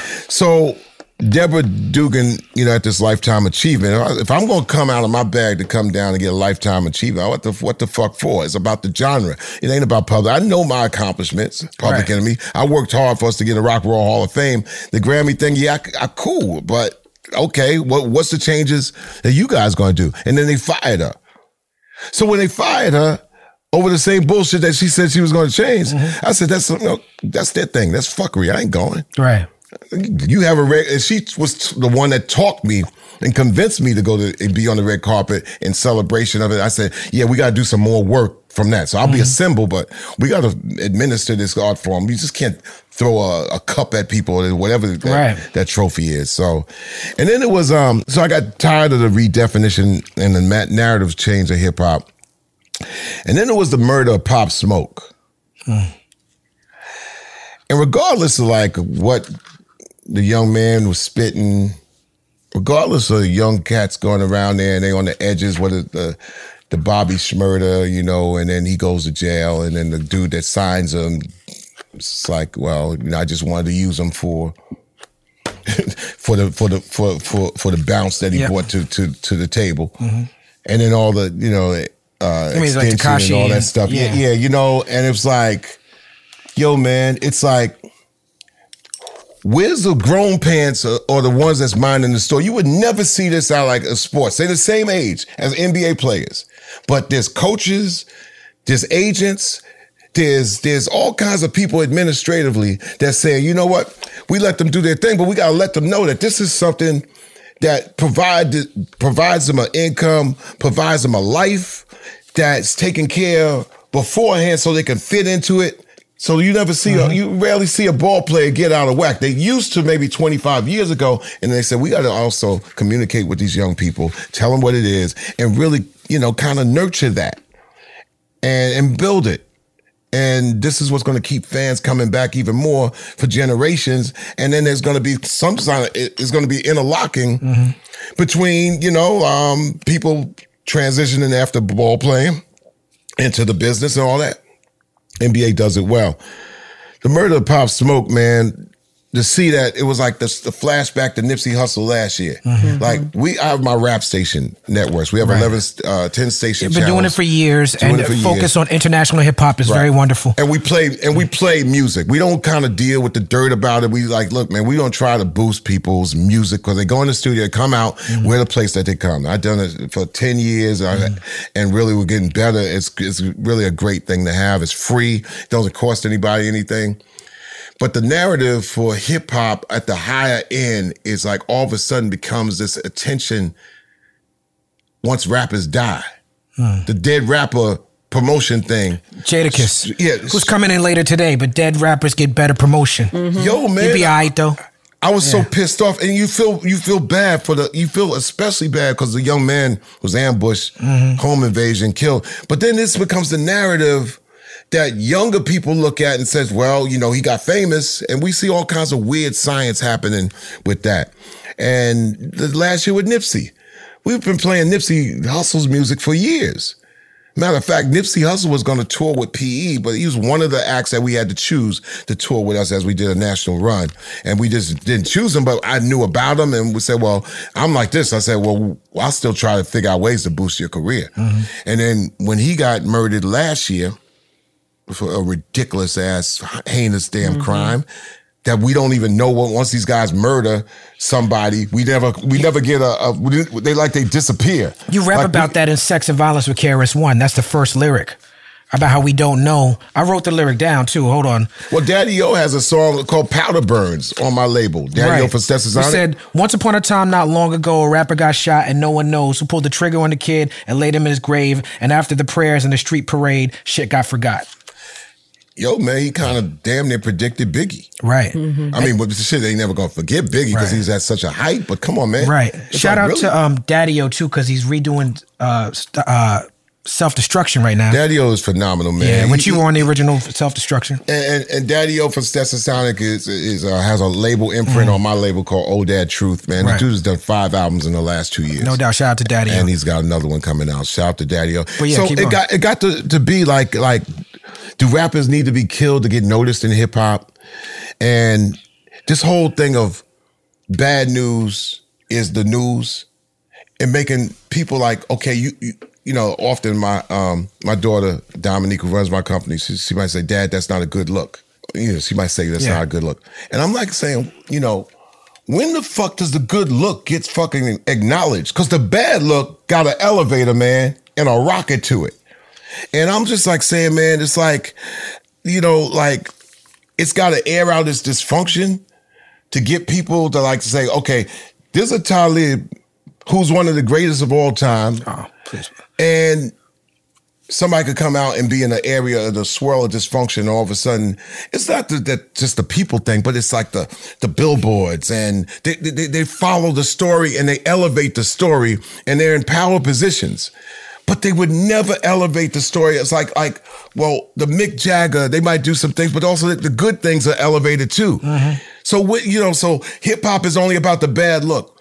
And the bad news is something they throw on black people. So we might as well just be bad people, because the only news that come out of us is bad news, and that gets elevated. So we just some bad news motherfuckers, man. I got tired of that, man. Mm-hmm. And social media is like, I always say, like, social media, they sock med when the masses get transformed into them asses. They just move the M over, man. Right.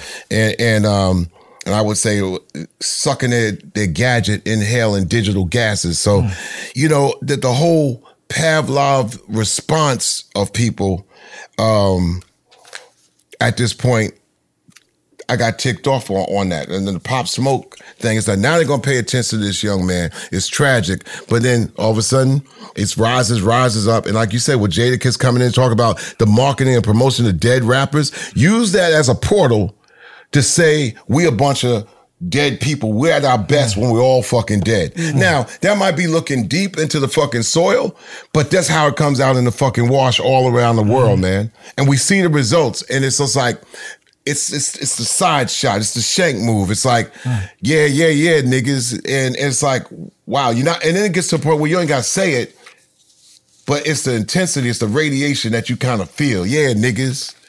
And me, at my age, I said, I got tired of it. For 2 or 3 months, I was telling people, man, really for half a year, like, Chuck, you want to speak here, you want to speak there? And I said, well, I'm going to get this bridge put in, but really I ain't got shit to say right now because anything that comes out of my mouth ain't going to be good, man. So I was sitting there thinking, and one day I'd go through YouTube because I like watching old shit on YouTube, and I stumbled again for the 15th time on Orson Welles' War of the Worlds in 1938. And a couple sparks happened when I looked at it. But then I don't like to pull no fucking bullshit on people. Don't trick and fool the people. But the fucking level of technology coming through gadgets right now is an all-time high, especially in the art form I'm in. So, not to say that me and Flavor are on 2 different pages, because we are always on 2 different pages, but we felt that over the past few years, Flavor's stock is low. Anybody could take a shot at him, man, could get a good shot of, wow, you know? And my stock with Prophets of Rage does what it does. Which is a group with members of Rage Against the Machine and Be Real. Exactly. And you toured the world. It was a wonderful thing. 4 years we played in front of 5 million people. Now Rage Against the Machine is back. It's back, right. And myself, Be Real, and DJ Lord go to our respective situations. Quiet as kept, we might do something together, the 3 of us. That'd be exciting. And so it was like, well, I kind of looked at it, you know, me and Flav, every couple of years we renegotiated with each other. And I just said, well, something has to be kind of like done and figured out or whatever. And I'm not saying he wasn't happy with everything. You're talking about the firing. Yeah, we're going to talk about the firing. Okay. And last year, me and Flavor had a small schism because I tried to say, do production and stuff like that or whatever. And I formed a DJ compartment of Public Enemy PE with Radio. B Lord and Jahi on my label. It's really what it was is to promote Rap Station and the Spit Slam record label group, because Jahi is the head of PE 2.0, which is a side project with the band, but also he did 4 albums as well. Incredible MC that I spit with, have a great time, and it was promoting his record. DJ Lord did 2 DJ records. So we put together Enemy Radio.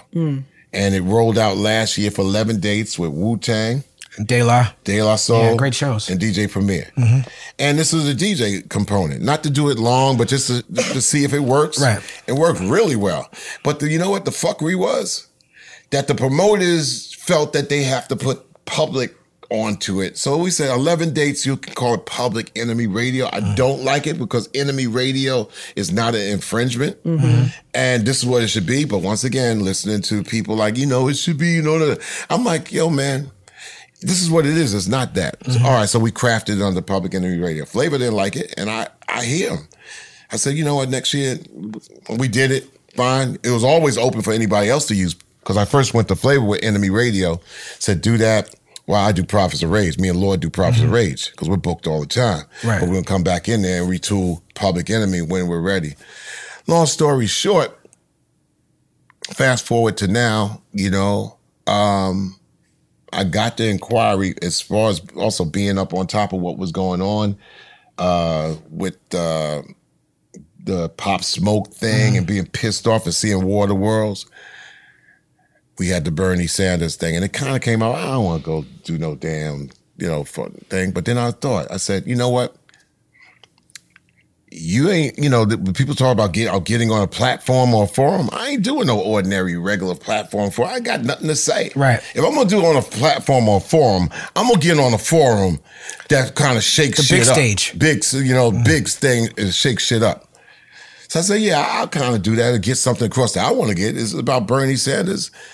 Not exactly. I like him. I do have, if I had to think like my dad, I do have things that I like. I like the fact that healthcare, child care, and the student Free debt. college. Look, all these politicians, they all talking shit, right? So you find something you line up with, but you vote for who you got to vote for. Right. Or you feel- And Bring the Noise, you rapped about corrupt like a senator.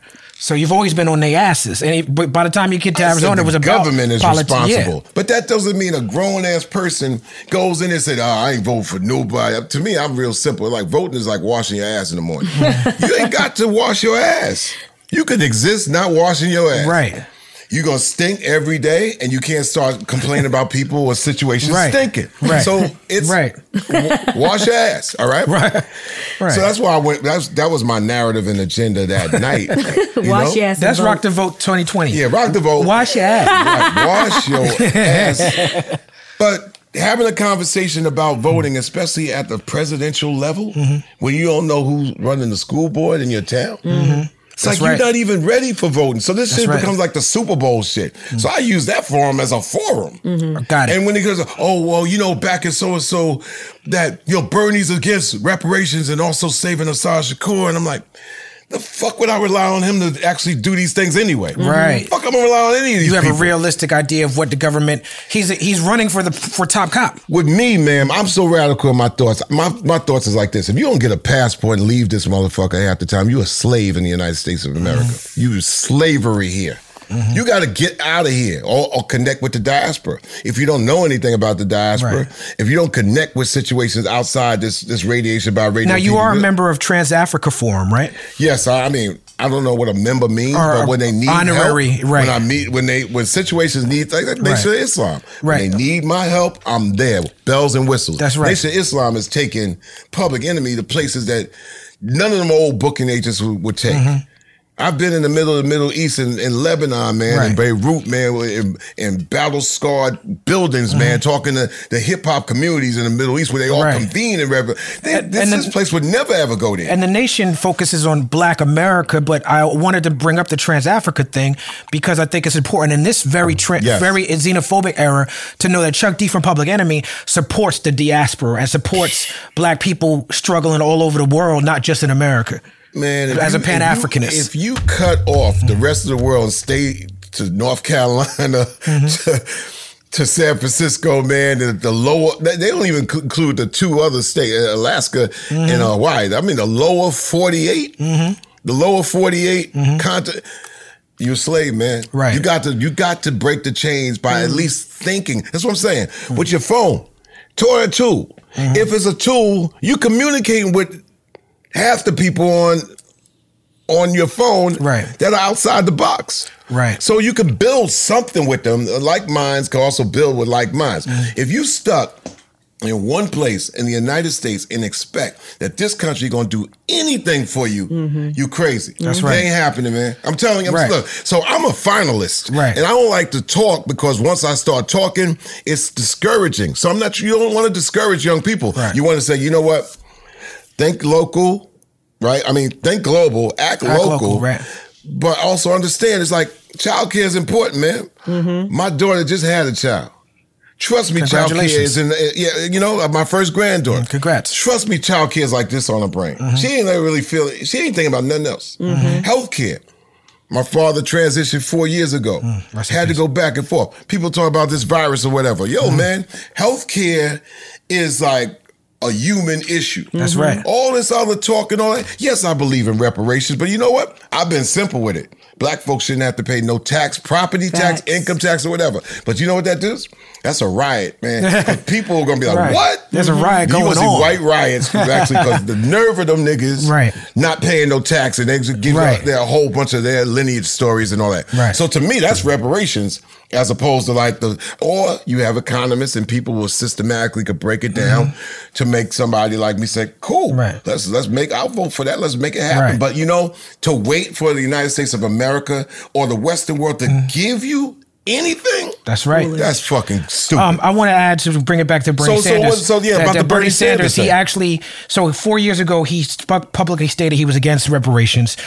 This year, and last year, he changed that stance, and he's been one of the supporters with 12 other Democrats of the HR 40. He was ill-informed about it. He was ill-informed. Like most of these, Right. most of these people about black folks, brown folks of color, you know, they're ill-informed. They don't know a goddamn thing, really. Right. So, I mean, what am I feeling when I look at presidents? I'm like, okay, Kamala Harris, yeah, let's go. You know, Booker. All right. Why? Because they black. All right. Right. That was Barack Obama with me. Right. Although in 2008, I rolled for Cynthia McKinney and Rosa Clemente to open up the Green Party. Rosa Clemente. And in 2010, you made when Obama was president, a lot of people liked Obama as a president, but his immigration policy was draconian. You made a record called Tear Down This Wall. Yeah. People associate the wall with Trump. But people like you and other people don't understand that when you're committed to social justice, it ain't about liking somebody because they black. Like, I have my criticisms for Obama. I got my criticisms for Trump. Right. And my politics don't change depending on who's in office. Man, I knew when President Obama, and I call him President Obama. He will be forever president. When he got elected, I knew he wasn't going to be Jesus. That's right. You had realistic expectations. You know what I looked at it? I said, this is 4 years for me to kind of get my shit together. Because he gonna be fighting. I gotta figure out you kind of like trying to get there, and he got 4 more years. Yeah, it was an extension. And I said, well, that 4 years close. I don't know what the fuck is gonna happen. Dude. I know you're a never Trumper. Like, you see Trump as an existential threat. I see Trump as that dude that owned that USFL Generals football team. Now he runs Real Generals. That's the fucking fear. But this dude was a fucking owner of a football team, man, in New York, man. Look, man, I'm born in 1960. This dude's born in Queens in 1948, man. The first part of my 20s, man, I had to look at this dude as being a clown. He's a clown. In New York, we looked at him as a clown. But I feel like your alignment strategically with the Sanders campaign to get your message out is also part of an anti-Trump thing. Damn Skippy. And so, but people, I think fans not understanding the perspective were disappointed to see what appeared you and Flav arguing over Bernie Sanders. What do you have to say to that fan? Number one, Flav don't know the difference between Bernie Sanders, Barry Sanders, or Colonel Sanders. He don't give a fuck, right? We already talked about this beforehand. Public Enemy Radio went up. His lawyer said, I'll cease and desist. I'm like, good move. Then publicly, man, you don't fucking sue me again. He ain't suing me. Right. But I can say it. Because if a public is confused about this, that, whatever, they're going to be confused about what's a lawsuit, what's not. Yo, man, you suing me again publicly? Boom. Fuck that. You fired, dude. This is my last thing with you. Okay. We knew what was going to come. I'm not saying it's a hoax. I'm saying that the original intention is to get your attention and not play attention, get you to pay attention. And now, he said he can't be fired. He can. He's a partner. He's a partner. Right. You don't fire partners. You just walk away from them. Once again, watching, but not listening. That's right. You know, and now the narrative is be careful what you hear and see, because it's like, you know, believe half of what you hear and none of what you see. Right. No, it's different. Right now in the digital age, believe half of what you see and none of what you hear. Now, Professor Griff is a huge part of Public Enemy's story. And was he the leader of the S1Ws back in the day? He had an organization called Unity Force. He grew up. He has the same age as the older bracket, and he brought younger people in, and then they became the S1W with the This group. Back in the day, Back in the day. Right. And because he'd been vocal about this split, this perceived split between you and Flavor. Because he ain't know nothing. Okay. Me and Flavor, man, been in production since the last week of February, coming out with a new album. The Enemy Radio album is coming out on in April. We're releasing a song, the first, probably since you're airing this today. It's called Food as a Machine Gun, and it takes on the food industrial. With some titles. Yes. Well, it's food industrial machine was killing civilians, and you know, like when I, you know, it also comes off. This is the 30th year since Fear of a Black Planet, and I wrote that record based on the dissertation, thesis, and book of Dr. Francis Cress Welsing. ISIS Papers. Yes, the ISIS Papers. That Fear of a Black Planet basically is the ISIS Papers in a rap album. Wore my brain out. Well, you were journalists. You were like documentarian. That's why you had Harry Allen in the group. I was old enough too. Yeah. I'm 30 years old. So you 30 years old making a rap record, you got to make it sound like something, but you got so you get really forensic. Now, 30 This is years great later, news, brother. Well, you got it. You're the first one that got it. I appreciate it. That's why I can't say shit. people's No party. doubt. You understand a little bit now. So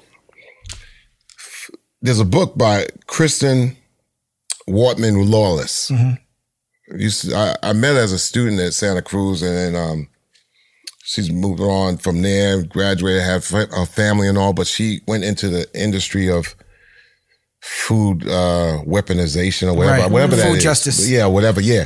So she just Shout out wrote to a book. Styles P. Yeah, right. Yes. She wrote a book called formerly known as Food. Dope ass book. I told her I was going to make a song about it because it has a chance to be probably the most significant hip hop record of our time because food as a machine gun. Wow. Food is taking droves out, especially in the next 5 years. Yeah. Man. Food Yeah. as a machine gun. So I decided to write a song, and the song, and I've been toying around with it and writing the song about this actual fact wrapped around it. Might not be the best song, but it's going to be the most important song. So as you know, as the stellar MC as you are, I can't take all this compliments and praise from Chuck D. listen, man, I'm here. You I'm love here compliments, I'm here to Tyler. salute the general, man. It's fuck that. One thing about the OG, when you know when the general's in the house, you step back and That's salute. right. We're at a time right now where I said 30 years later, wrap it around that and have that as a narrative. The key as an MC is, can you take something that's really fucking deep and make it seem like it ain't deep? So it took me like 4 or 5 months to truncate to the point where you, sugar, you don't love me, you know, and it's got this weird fucking crazy ass, Okay. don't believe the hype-ish, crazy ass worm shit going on, right? But you dig into the matter, the matter is very serious. If you got an older parent, you got kids, you feeding them food, man. Body's a furnace, needs food, but you gunning them down, you can't have no choice. No doubt. And so it deals with that. Our album, the Public Enemy album, is called Nothing's Quick in the Desert, with 5 records that's going to be glued into it. And that's coming out in June. So April album. So this is Enemy all a Radio. big scheme. Well, I don't want to call it a scheme. Plots and But schemes the and thing that plans. pissed me off, right? I was like, I got mad at the good look. Public Enemy always presented the good look. And when the good look just gets taken for granted, and I see like Rage Against the Machine going, and they're playing like 50 dates in the Garden 5 times in a row. These are my guys, right? Who do you know in hip hop we're gonna go in the Garden 5 times in a fucking row? they got to have a hit on the radio right now. If that. Not 5 times. Rage ain't gonna have a hit on the radio, bro. They're gonna just go in there and play. They got 50 dates, and they was doing 5 Coachella dates, and just like, and I went at the same time, a few years ago. I saw Drake at the Kentucky Pavilion, and it was Drake. And in order to fill that, and Drake is at the height of his success. In order to fill that, he brought Meek Mill, Waka Flocka, Wale, this and that. I went and saw Radiohead the next day, same venue. They just walked on stage to high with Radiohead, and that's it.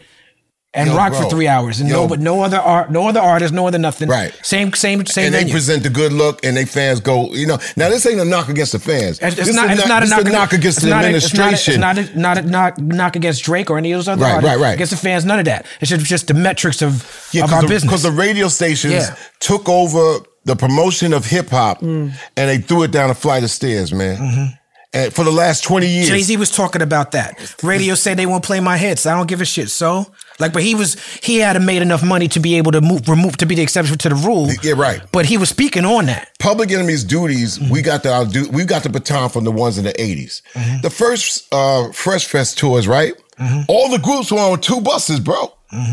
They were all on 2 buses. The whole Swatch Fresh Fest. Then groups started to have their own bus. But one thing we knew that we play in the same arenas as the NBA dudes. We giving the NBA a run for money, matter of fact, because you know people are like, oh, you going to show up for that Charlotte Hornets game, or Big Daddy Kane and them going to be there on Thursday? And that, You're going to see Big Daddy Kane. Yeah, and that place got like Right. 19,000 in there. Prince of Darkness. Right, right. 19,000 for the hip hop show. Right. With the 5 or 6 acts, because it's cool. Did you see Ice Cube on our show say you were his favorite MC? Ice Cube's my little brother, man. He's Cube is the dude that got 3 brains in his head. Right. Ice Cube Matter is of fact, down Cube with the said, PE. Cube said that this situation was genius. I said, you the genius. So I told now the dude that was going to really I beat mentioned me that up- because you mentioned Kane. Burn Hollywood Burn just jumped into my head when you did that. Well, I would say today's date, really, that we're doing this is March 10th. So there's going to be a whole bunch of people out there that say, oh, see, y'all, no, he probably had to make up with Flav and shit, try to save face. I mean, first of all, anybody out there that I don't know, that they don't know me, they can say anything they want, man. At the end of the day, they got to figure out what did I say wrong to tick them off, and then that's their issue. And we talked about this the other day. If somebody comes at you, especially like social media, I'm only on Twitter because I say I'm my age and stage. I only do one sock med. But I say, yo, if I go in on you, I'm gonna forget you tomorrow. You gonna remember me the rest of your life. That's man. right. That's right. They're You gonna can be always send them happy. my way too. Yeah, right. I do send them your way. I say, yo, man, I'm gonna send you this Talib, and Right. you're gonna be regretting going down that rabbit hole. So, you know, there's a select few that do know that I had to let know, like, me and Flav have been better than ever. And we got like finish out this month of productions. Let me tell you, just 21 days from it, because today's the 10th. April Fools, we're taking April Fools. We're taking it over. Can't wait. I love April, that. It's April Flav Chuck Day. And That was that's supposed to be my day. That's your day? That's well, beautiful. you're going to share the day because you from Roosevelt. Hey, We from turn Roosevelt up. too. So, no but doubt. the thing about it is like, it ain't just taking it over as a hoax. We have to come with something that's substance. And we feel that like I said, my anger narrative was like, you motherfuckers don't want, and I'm not saying you motherfuckers like talk about fans or whatever, but I do got a little bit of Denzel in me. For like The training day you Denzel. motherfuckers. Right. I got 21 more days of acid burns that I got to take. I feel like Jackie Robinson. I can't wait to watch You're this gonna when it get it. happens. But with Jackie Robinson first went to Major League Baseball after his minor league in Montreal, man. Dude slides into him. He's got to do the Jesus thing and Right. take it on Cleats the chin up. and just can't fight. They said, Yeah. Branch Rickey says, yeah, you can't fight, man. Keep it low. I got 21 more days of taking it. I be running into people. I got stalked by TMZ today. Dude, like, there's one dude in TMZ, my man named Jake. He's cool. I gave him the wink. I said, I can't tell you, man, right now. But later on, man. We got the scoop. And he got it, right? People's right. party, He got the baby. scoop. Y'all got Right. the scoop. Right. Jake got it, right? This other asshole with him, right? It's like, yo, asking me questions, thinking he could get the scoop and escape Jake and get me as I'm coming to the car. Right. I'm like, dude, don't you know I talked to Jake? He keeps like, so what about Flavor? Yeah, are you talking to Flavor? I said, see, you taking the asshole role on me, right? That, but stalked by TMZ for Flavor and Chuck. I hope it can sustain the next 21 days because we're in some out of sight, out of mind territory. That's right. And you know what? And let me tell you this. The reason why brains are different now because they created cyberspace to purchase the unused real estate of the remainder of your mind, right? They created cyberspace to purchase the unused real estate Or the remainder of your You're mind. not using it all. Right. I mean, they bought every piece of land on the planet Earth. So where's the next? They got to colonize the mind next. I was watching because you were just talking about radio play and stuff, and I was watching you about like 5 years ago, and you were saying that you feel like hip hop needs to be more black, and not meaning like like the Macklemores and stuff like that. You're talking about more like the corporate world. In this day and age, do you feel like black people have taken more of a role in like behind the scenes of hip hop, or do we still have some work to do? We don't have ownership of what comes out of us. We have jobs, if that. Ownership is saying, look, no one can own a culture. Culture is the thing that we have as an exchange of human beings. But with everything else chopped and locked up, we could take ownership of what comes out of us a little bit more. Naismith invented basketball, but we took ownership in saying, well, we have a way that we create and we have a narrative about it where we could teach and raise people with it and weave life. You know, the beautiful thing about music and culture, we could weave life's teachings through it. Makes it easier. Makes us have a shake and a bounce to it. That's Chuck D and Flavor Flav and Public Enemy. There's a shake and a bounce to it. The S1s provided another aspect of it, to protect what you have. You know, look, at the door of every fly party is security. So you got to have all these things kind of like running in a community in a cycle. And you brought the party on stage and made it part of the act. Exactly. Yeah. So, I mean, Revolutionary People's Party. That's what it is. It is. So, I mean, I just think, like, I'm not saying don't believe the hype 2020, but don't believe the hype 2020. No it's doubt. Supposed to be the decade or the year of clear vision and hindsight. No doubt. So all the things that people saw, like the audio of that Bernie Sanders thing, I heard was scratchy like a motherfucker. So motherfuckers couldn't have been hearing what I was saying on stage. They were just looking. And they were looking. They said, Chuck, he ain't got flavor. And I heard this news. They didn't notice anybody else on the stage. They just noticed Chuck and didn't take the time to look at anybody else. So be careful of what you see before you talk, because there's a lot of things going on. Right. What I was saying. Right. And it became a perfect storm. It doesn't mean that we're out of here. I got 21 more days, man. Cats stop me every block. Yo, man, it's fucked up what you did to Flavor. And then he's taking hits.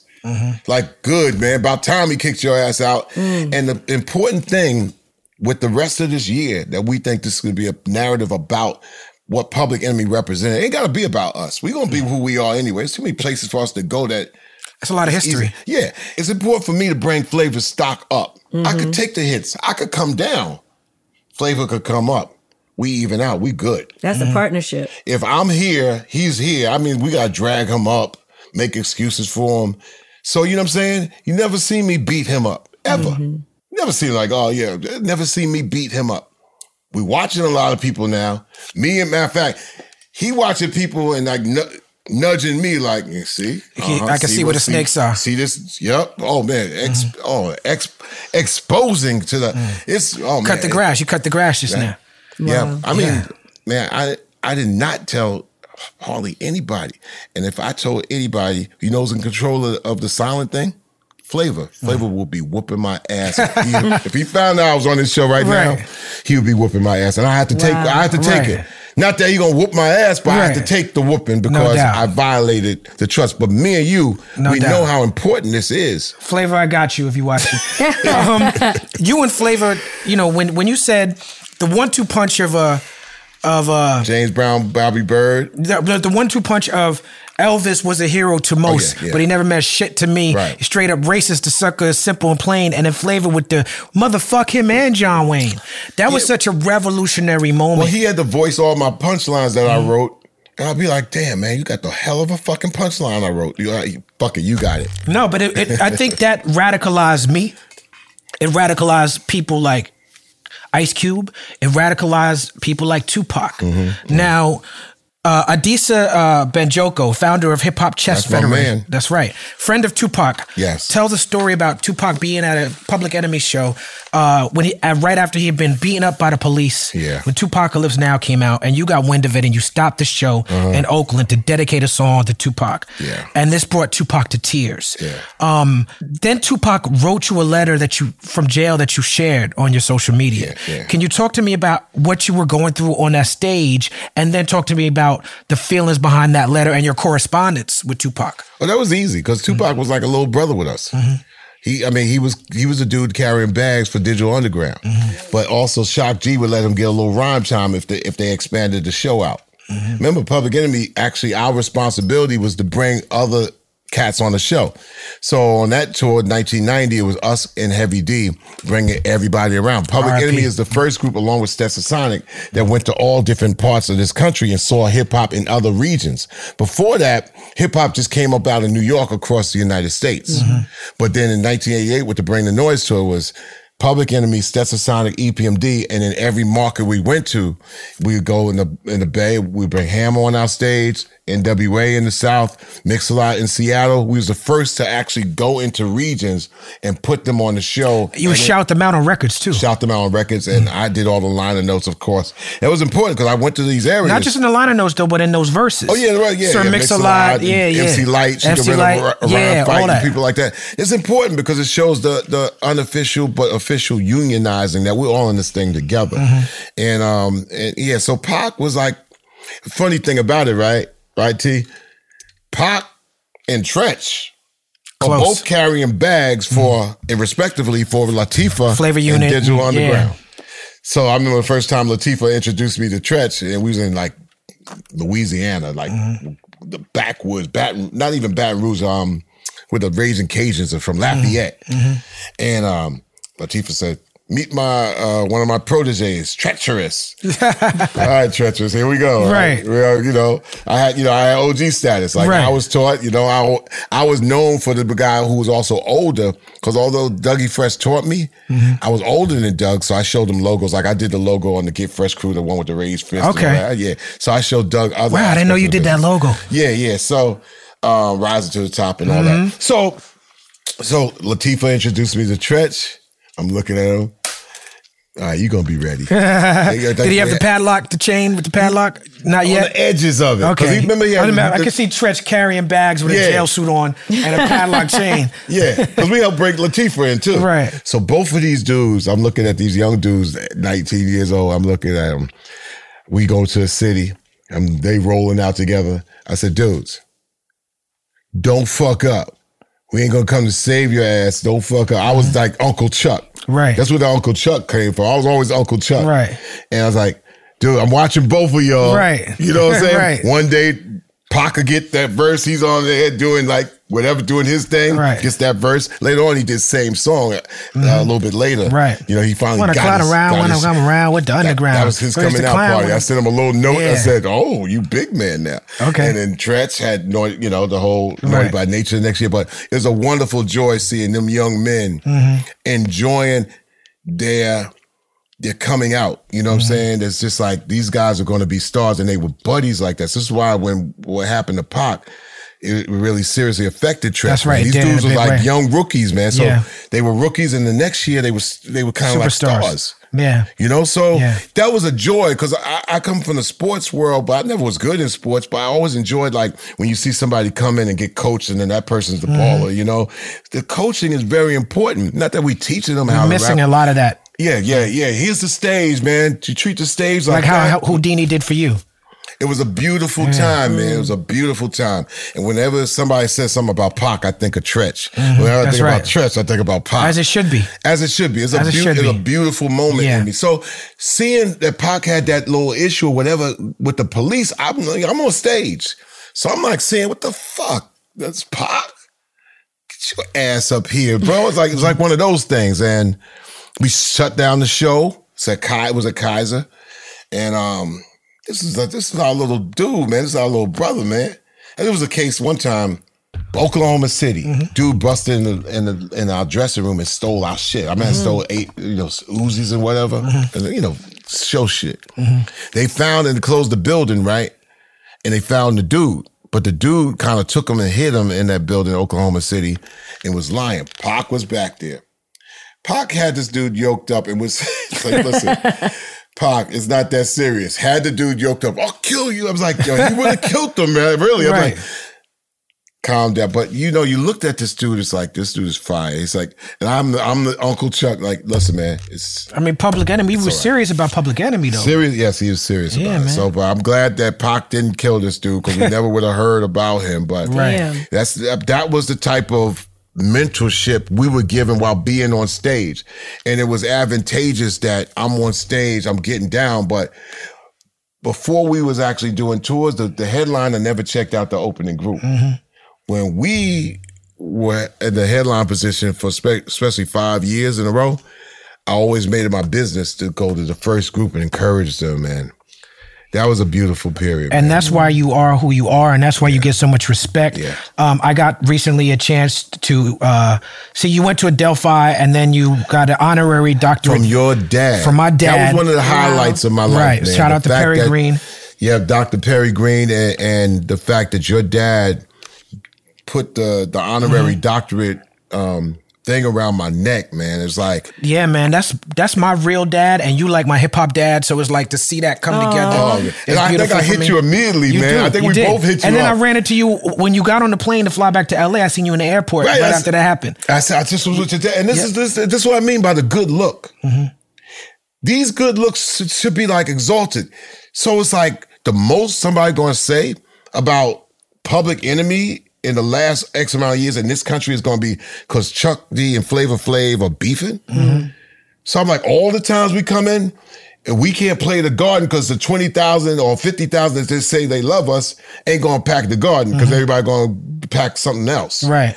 And I'm like, I'm not saying this shit happen, but it should happen for somebody. Yeah, I understand. And I'm like saying, because I'm already woven and playing in stadiums and arenas and Prophets of Rage and stuff like that, but we like borrowing another right. It's got to genre. It ain't us. Right. You know what I'm saying? And we're like, there's a laziness in the artistry. And y'all along with Run DMC, with doing the video with Aerosmith, y'all broke down those barriers for rock and rap with Anthrax, and it's interesting to see the Anthrax dudes rapping about how hip hop Farrakhan, about how hip hop is not a band, it's just a DJ. Right. All those things are interesting, but you're right. It's like it shouldn't be that. No one thinks of the first white person to do anything. Right. We always think about the first black person to be on MTV. The first black person to play 5 times at the Garden. I knew that this was going to be a problem in the early 90s because they hip hop went to the majors, but they kind of like just shaved all the areas which made the art responsible to the fans. So the fans got treated like shit. In the rock world, man, the managements make sure that them fans, man, are like prayed to. It's almost like an R&B too. Like a dude that's singing a song like Boyz II Men, they'll come out with a rose, man. Them girls, man, will be like, you know what? I'll come another 50 years. Right. Hip hop is like this, like there was never a nurturing with the fans, so there's a drop off. We have to do it ourselves. You've been doing it. That tour that y'all did last year with De La and everybody was a great way to do it. It's great to see. It was fantastic. With speaking, and just I have to ask this before we get out of here because Prince, we all revere Prince as a musician. For a long time, it was known that he didn't really like hip hop. And he dabbled in hip hop, would get off a little bit. But then when he did Musicology, he shouted you out by name on that song. How did it feel to be shouted? Did you bring Prince around to hip hop? No. Okay. I met Prince late in the game and from the outside looking in, also through Wendy and his bandmates. They kept telling Prince about, yo, this dude is like, the way he got his style, he's like jazz, but he ain't, and he had a command, because Prince got a voice like this, you know, so pancakes. But Prince is Prince, right? And the first time we met, we had a good conversation, great conversation, really about something and nothing at the same time, but it was more like, I feel whatever you on, because you Prince, man, so let's go. So when we actually worked on the song together, Undisputed was a cut. And it was like I laid down the vocals to his track, and Prince was like, matter of fact, I give a little backstory. First went to Paisley Park, right? Dude had a yard sale. I mean, he was selling like guitars and like Prince shit. Yeah, like he was selling like and going around, right? With pulling up the tag. Well, this amp. Yeah, you just have, I get it just to you about $430. I'm like, the fuck? He's like, get a yard sale on the Paisley Park. Then we went inside. I saw the basketball rim, but I ain't gonna play no ball with you, dude. Right. So we gonna go. I laid in the verse, and then he's like, cool. Just sit in the lobby. So you see, like we look through these windows right here. Dude was, I swear to God, looked like he was making a salad, man. He was pulling tape and shit, like, it's like da da da da da. I'm like, the fuck? Right. He said, yo, come on and check this out. Went in and checked it out. I was like, shh. Man. He engineered it. I saw him do his Prince thing. Did the Prince fucking Dave thing. Chappelle has a thing. He says, it's a special moment when you see somebody do the thing. Yeah. When you see Chuck D on stage doing Public Enemy, like you saw Chuck D do the thing. You saw Prince do the thing. I saw Prince do the thing, bro. Yeah. I'm like, and then he was like, let's hang out later on tonight. And I heard he was a tourist, like taking it to the middle of the night. Oh yeah, I've been to a bunch of those parties. But Nah, I'm like, yo, I'm tired. I'm notoriously the other way, man. I'm like, after I do this day, but Prince, he calls you, then you got to kind of get down with him and stuff like that. Doubt. So I got down with Prince quite a few times. You got to be on it, but yo, man, that struck me. That was, matter of fact, my dad had passed away only a couple months early, so it didn't strike me hard. It was one of those what's next. Yeah. So. It was in that whole wave. And as a matter of fact, he passed away the day before was to be my father's birthday on April 22nd. He passed on April 21st. So I'm kind of already like swelled up getting ready for the 22nd. And that happened on the 21st. So I was like, oh, what next? But yeah, man, it's had so many stories, man. I'm very glad that I was able to open myself in the forum. Me too, I don't man. know. We really I don't know if appreciate I'll have those acid birds. 21. We have to do a part 2 because this at least. Like at the top of my notes, it says there's so many questions. We normally do these interviews, and I run out of questions. I have to think. I have 3 pages of questions I didn't get to. We have to do a part 2. That's how we go. I mean, sometimes because I do interviewing too, so you always kind of use your skills to kind of dig it out of somebody, and sometimes you might have somebody who's staring at you. But you had a story to tell for this, as well as your storied history. You had a story to tell. Yeah, the story to tell. Like I said, it's like. Flavor's phenomenal, man, and I really pleasantly happy that he had people that really feel, regardless or whatever, because my narrative, I would tell people throughout the years, man, I said, yo, man, just like, come on, everybody got a Flavor in their family, man. I'm the Flavor Flav. I mean, you got it. You're the Flavor Flav. I'm the Flavor Flav. Yeah. Come on, man. You're the Flavor Flav of this show. Right? Shit, okay. So Jazzy Jazz. So he would be attacked. Yeah, boy. And he would be attacked, and I'd be like, man, yo, man, I got to dust him off, man, and protect that. And sometimes some things were hard to protect too. It's like, come on, man, dude. But that's what it is, man. It's just what it is, man. If I don't want to deal with it, I walk away from it. And I've given vacations to that. No doubt. We all grown people, man. We all grown, got our whole thing, and don't want to see nobody fall in the well. Now, if you're not part and you feel that you're not part of the team, there's gonna be some issues with you. But at the top is Chuck D and Flavor Flav. And that pretty much the buck starts there. So, like I said, there's a lot of things that are happening right now, man, that we're both looking at. And we kind of like did the trading places $2 bet in the bathroom type shit. Mortimer. I think that... Feeling good, Lewis. I love how he's been sipping tea every time he's dropped a little jewel this whole show, like sips tea. He's spilling the tea. That's what it is. We got all the tea from Chuck D. We have a lot more tea to come in part 2. We got to do this part 2, We got to do part 2. Yeah, man. Ladies and gentlemen, give it up for the icon, the legend. Before they give it up, don't give it up yet. Don't give it up yet. We're not there yet. Enemy Radio Loud is not enough, a record. And Flavor Flav is on the song Food as a Machine Gun. It's an attack at the food industrial war weapon or whatever. And it's, Enemy Radio featuring Flavor Flav, Public Enemy. Where does it live? Where can we find it when it drops? You'll have it. Okay, and then you can find it in all formats or whatever. And then we'll get ready for a Public Enemy album in June. Yeah. And hopefully world touring in October and November. Not long touring, smart touring, because, come on, man. I want to, my thing is like this, man. 5 Rage Against the Machine garden shows. Why not? Bro. Why can't we get Public Enemy for that? How come we can't, and if not Public Enemy, of us get together? Yeah, and then let's get Wu-Tang. Let's get something. Exactly. Yeah. Let's get Outkast. Something.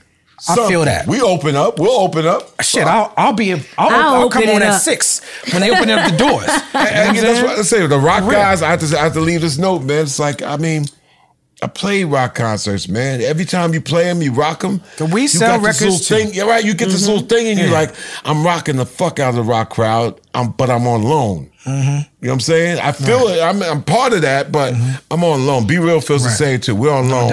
How about our fucking thing stepping Right, up? especially since we created rock in the first goddamn place. Hello? I'm trying to tell you. And you know what people say? Well, Public Enemy, Rock and Roll Hall of Fame. And when the naysayers, right? And they can't fuck when I get the answers, right? Stunner answer, because this is what you good at. You hit a motherfucker with a stunner answer and shut them the fuck up. No doubt. Oh, I don't know about rap being part of rock and roll law. They should be part of the Rock and Roll Hall of Fame. And we got one of the first 36 to get on the first vote in. Mm-hmm.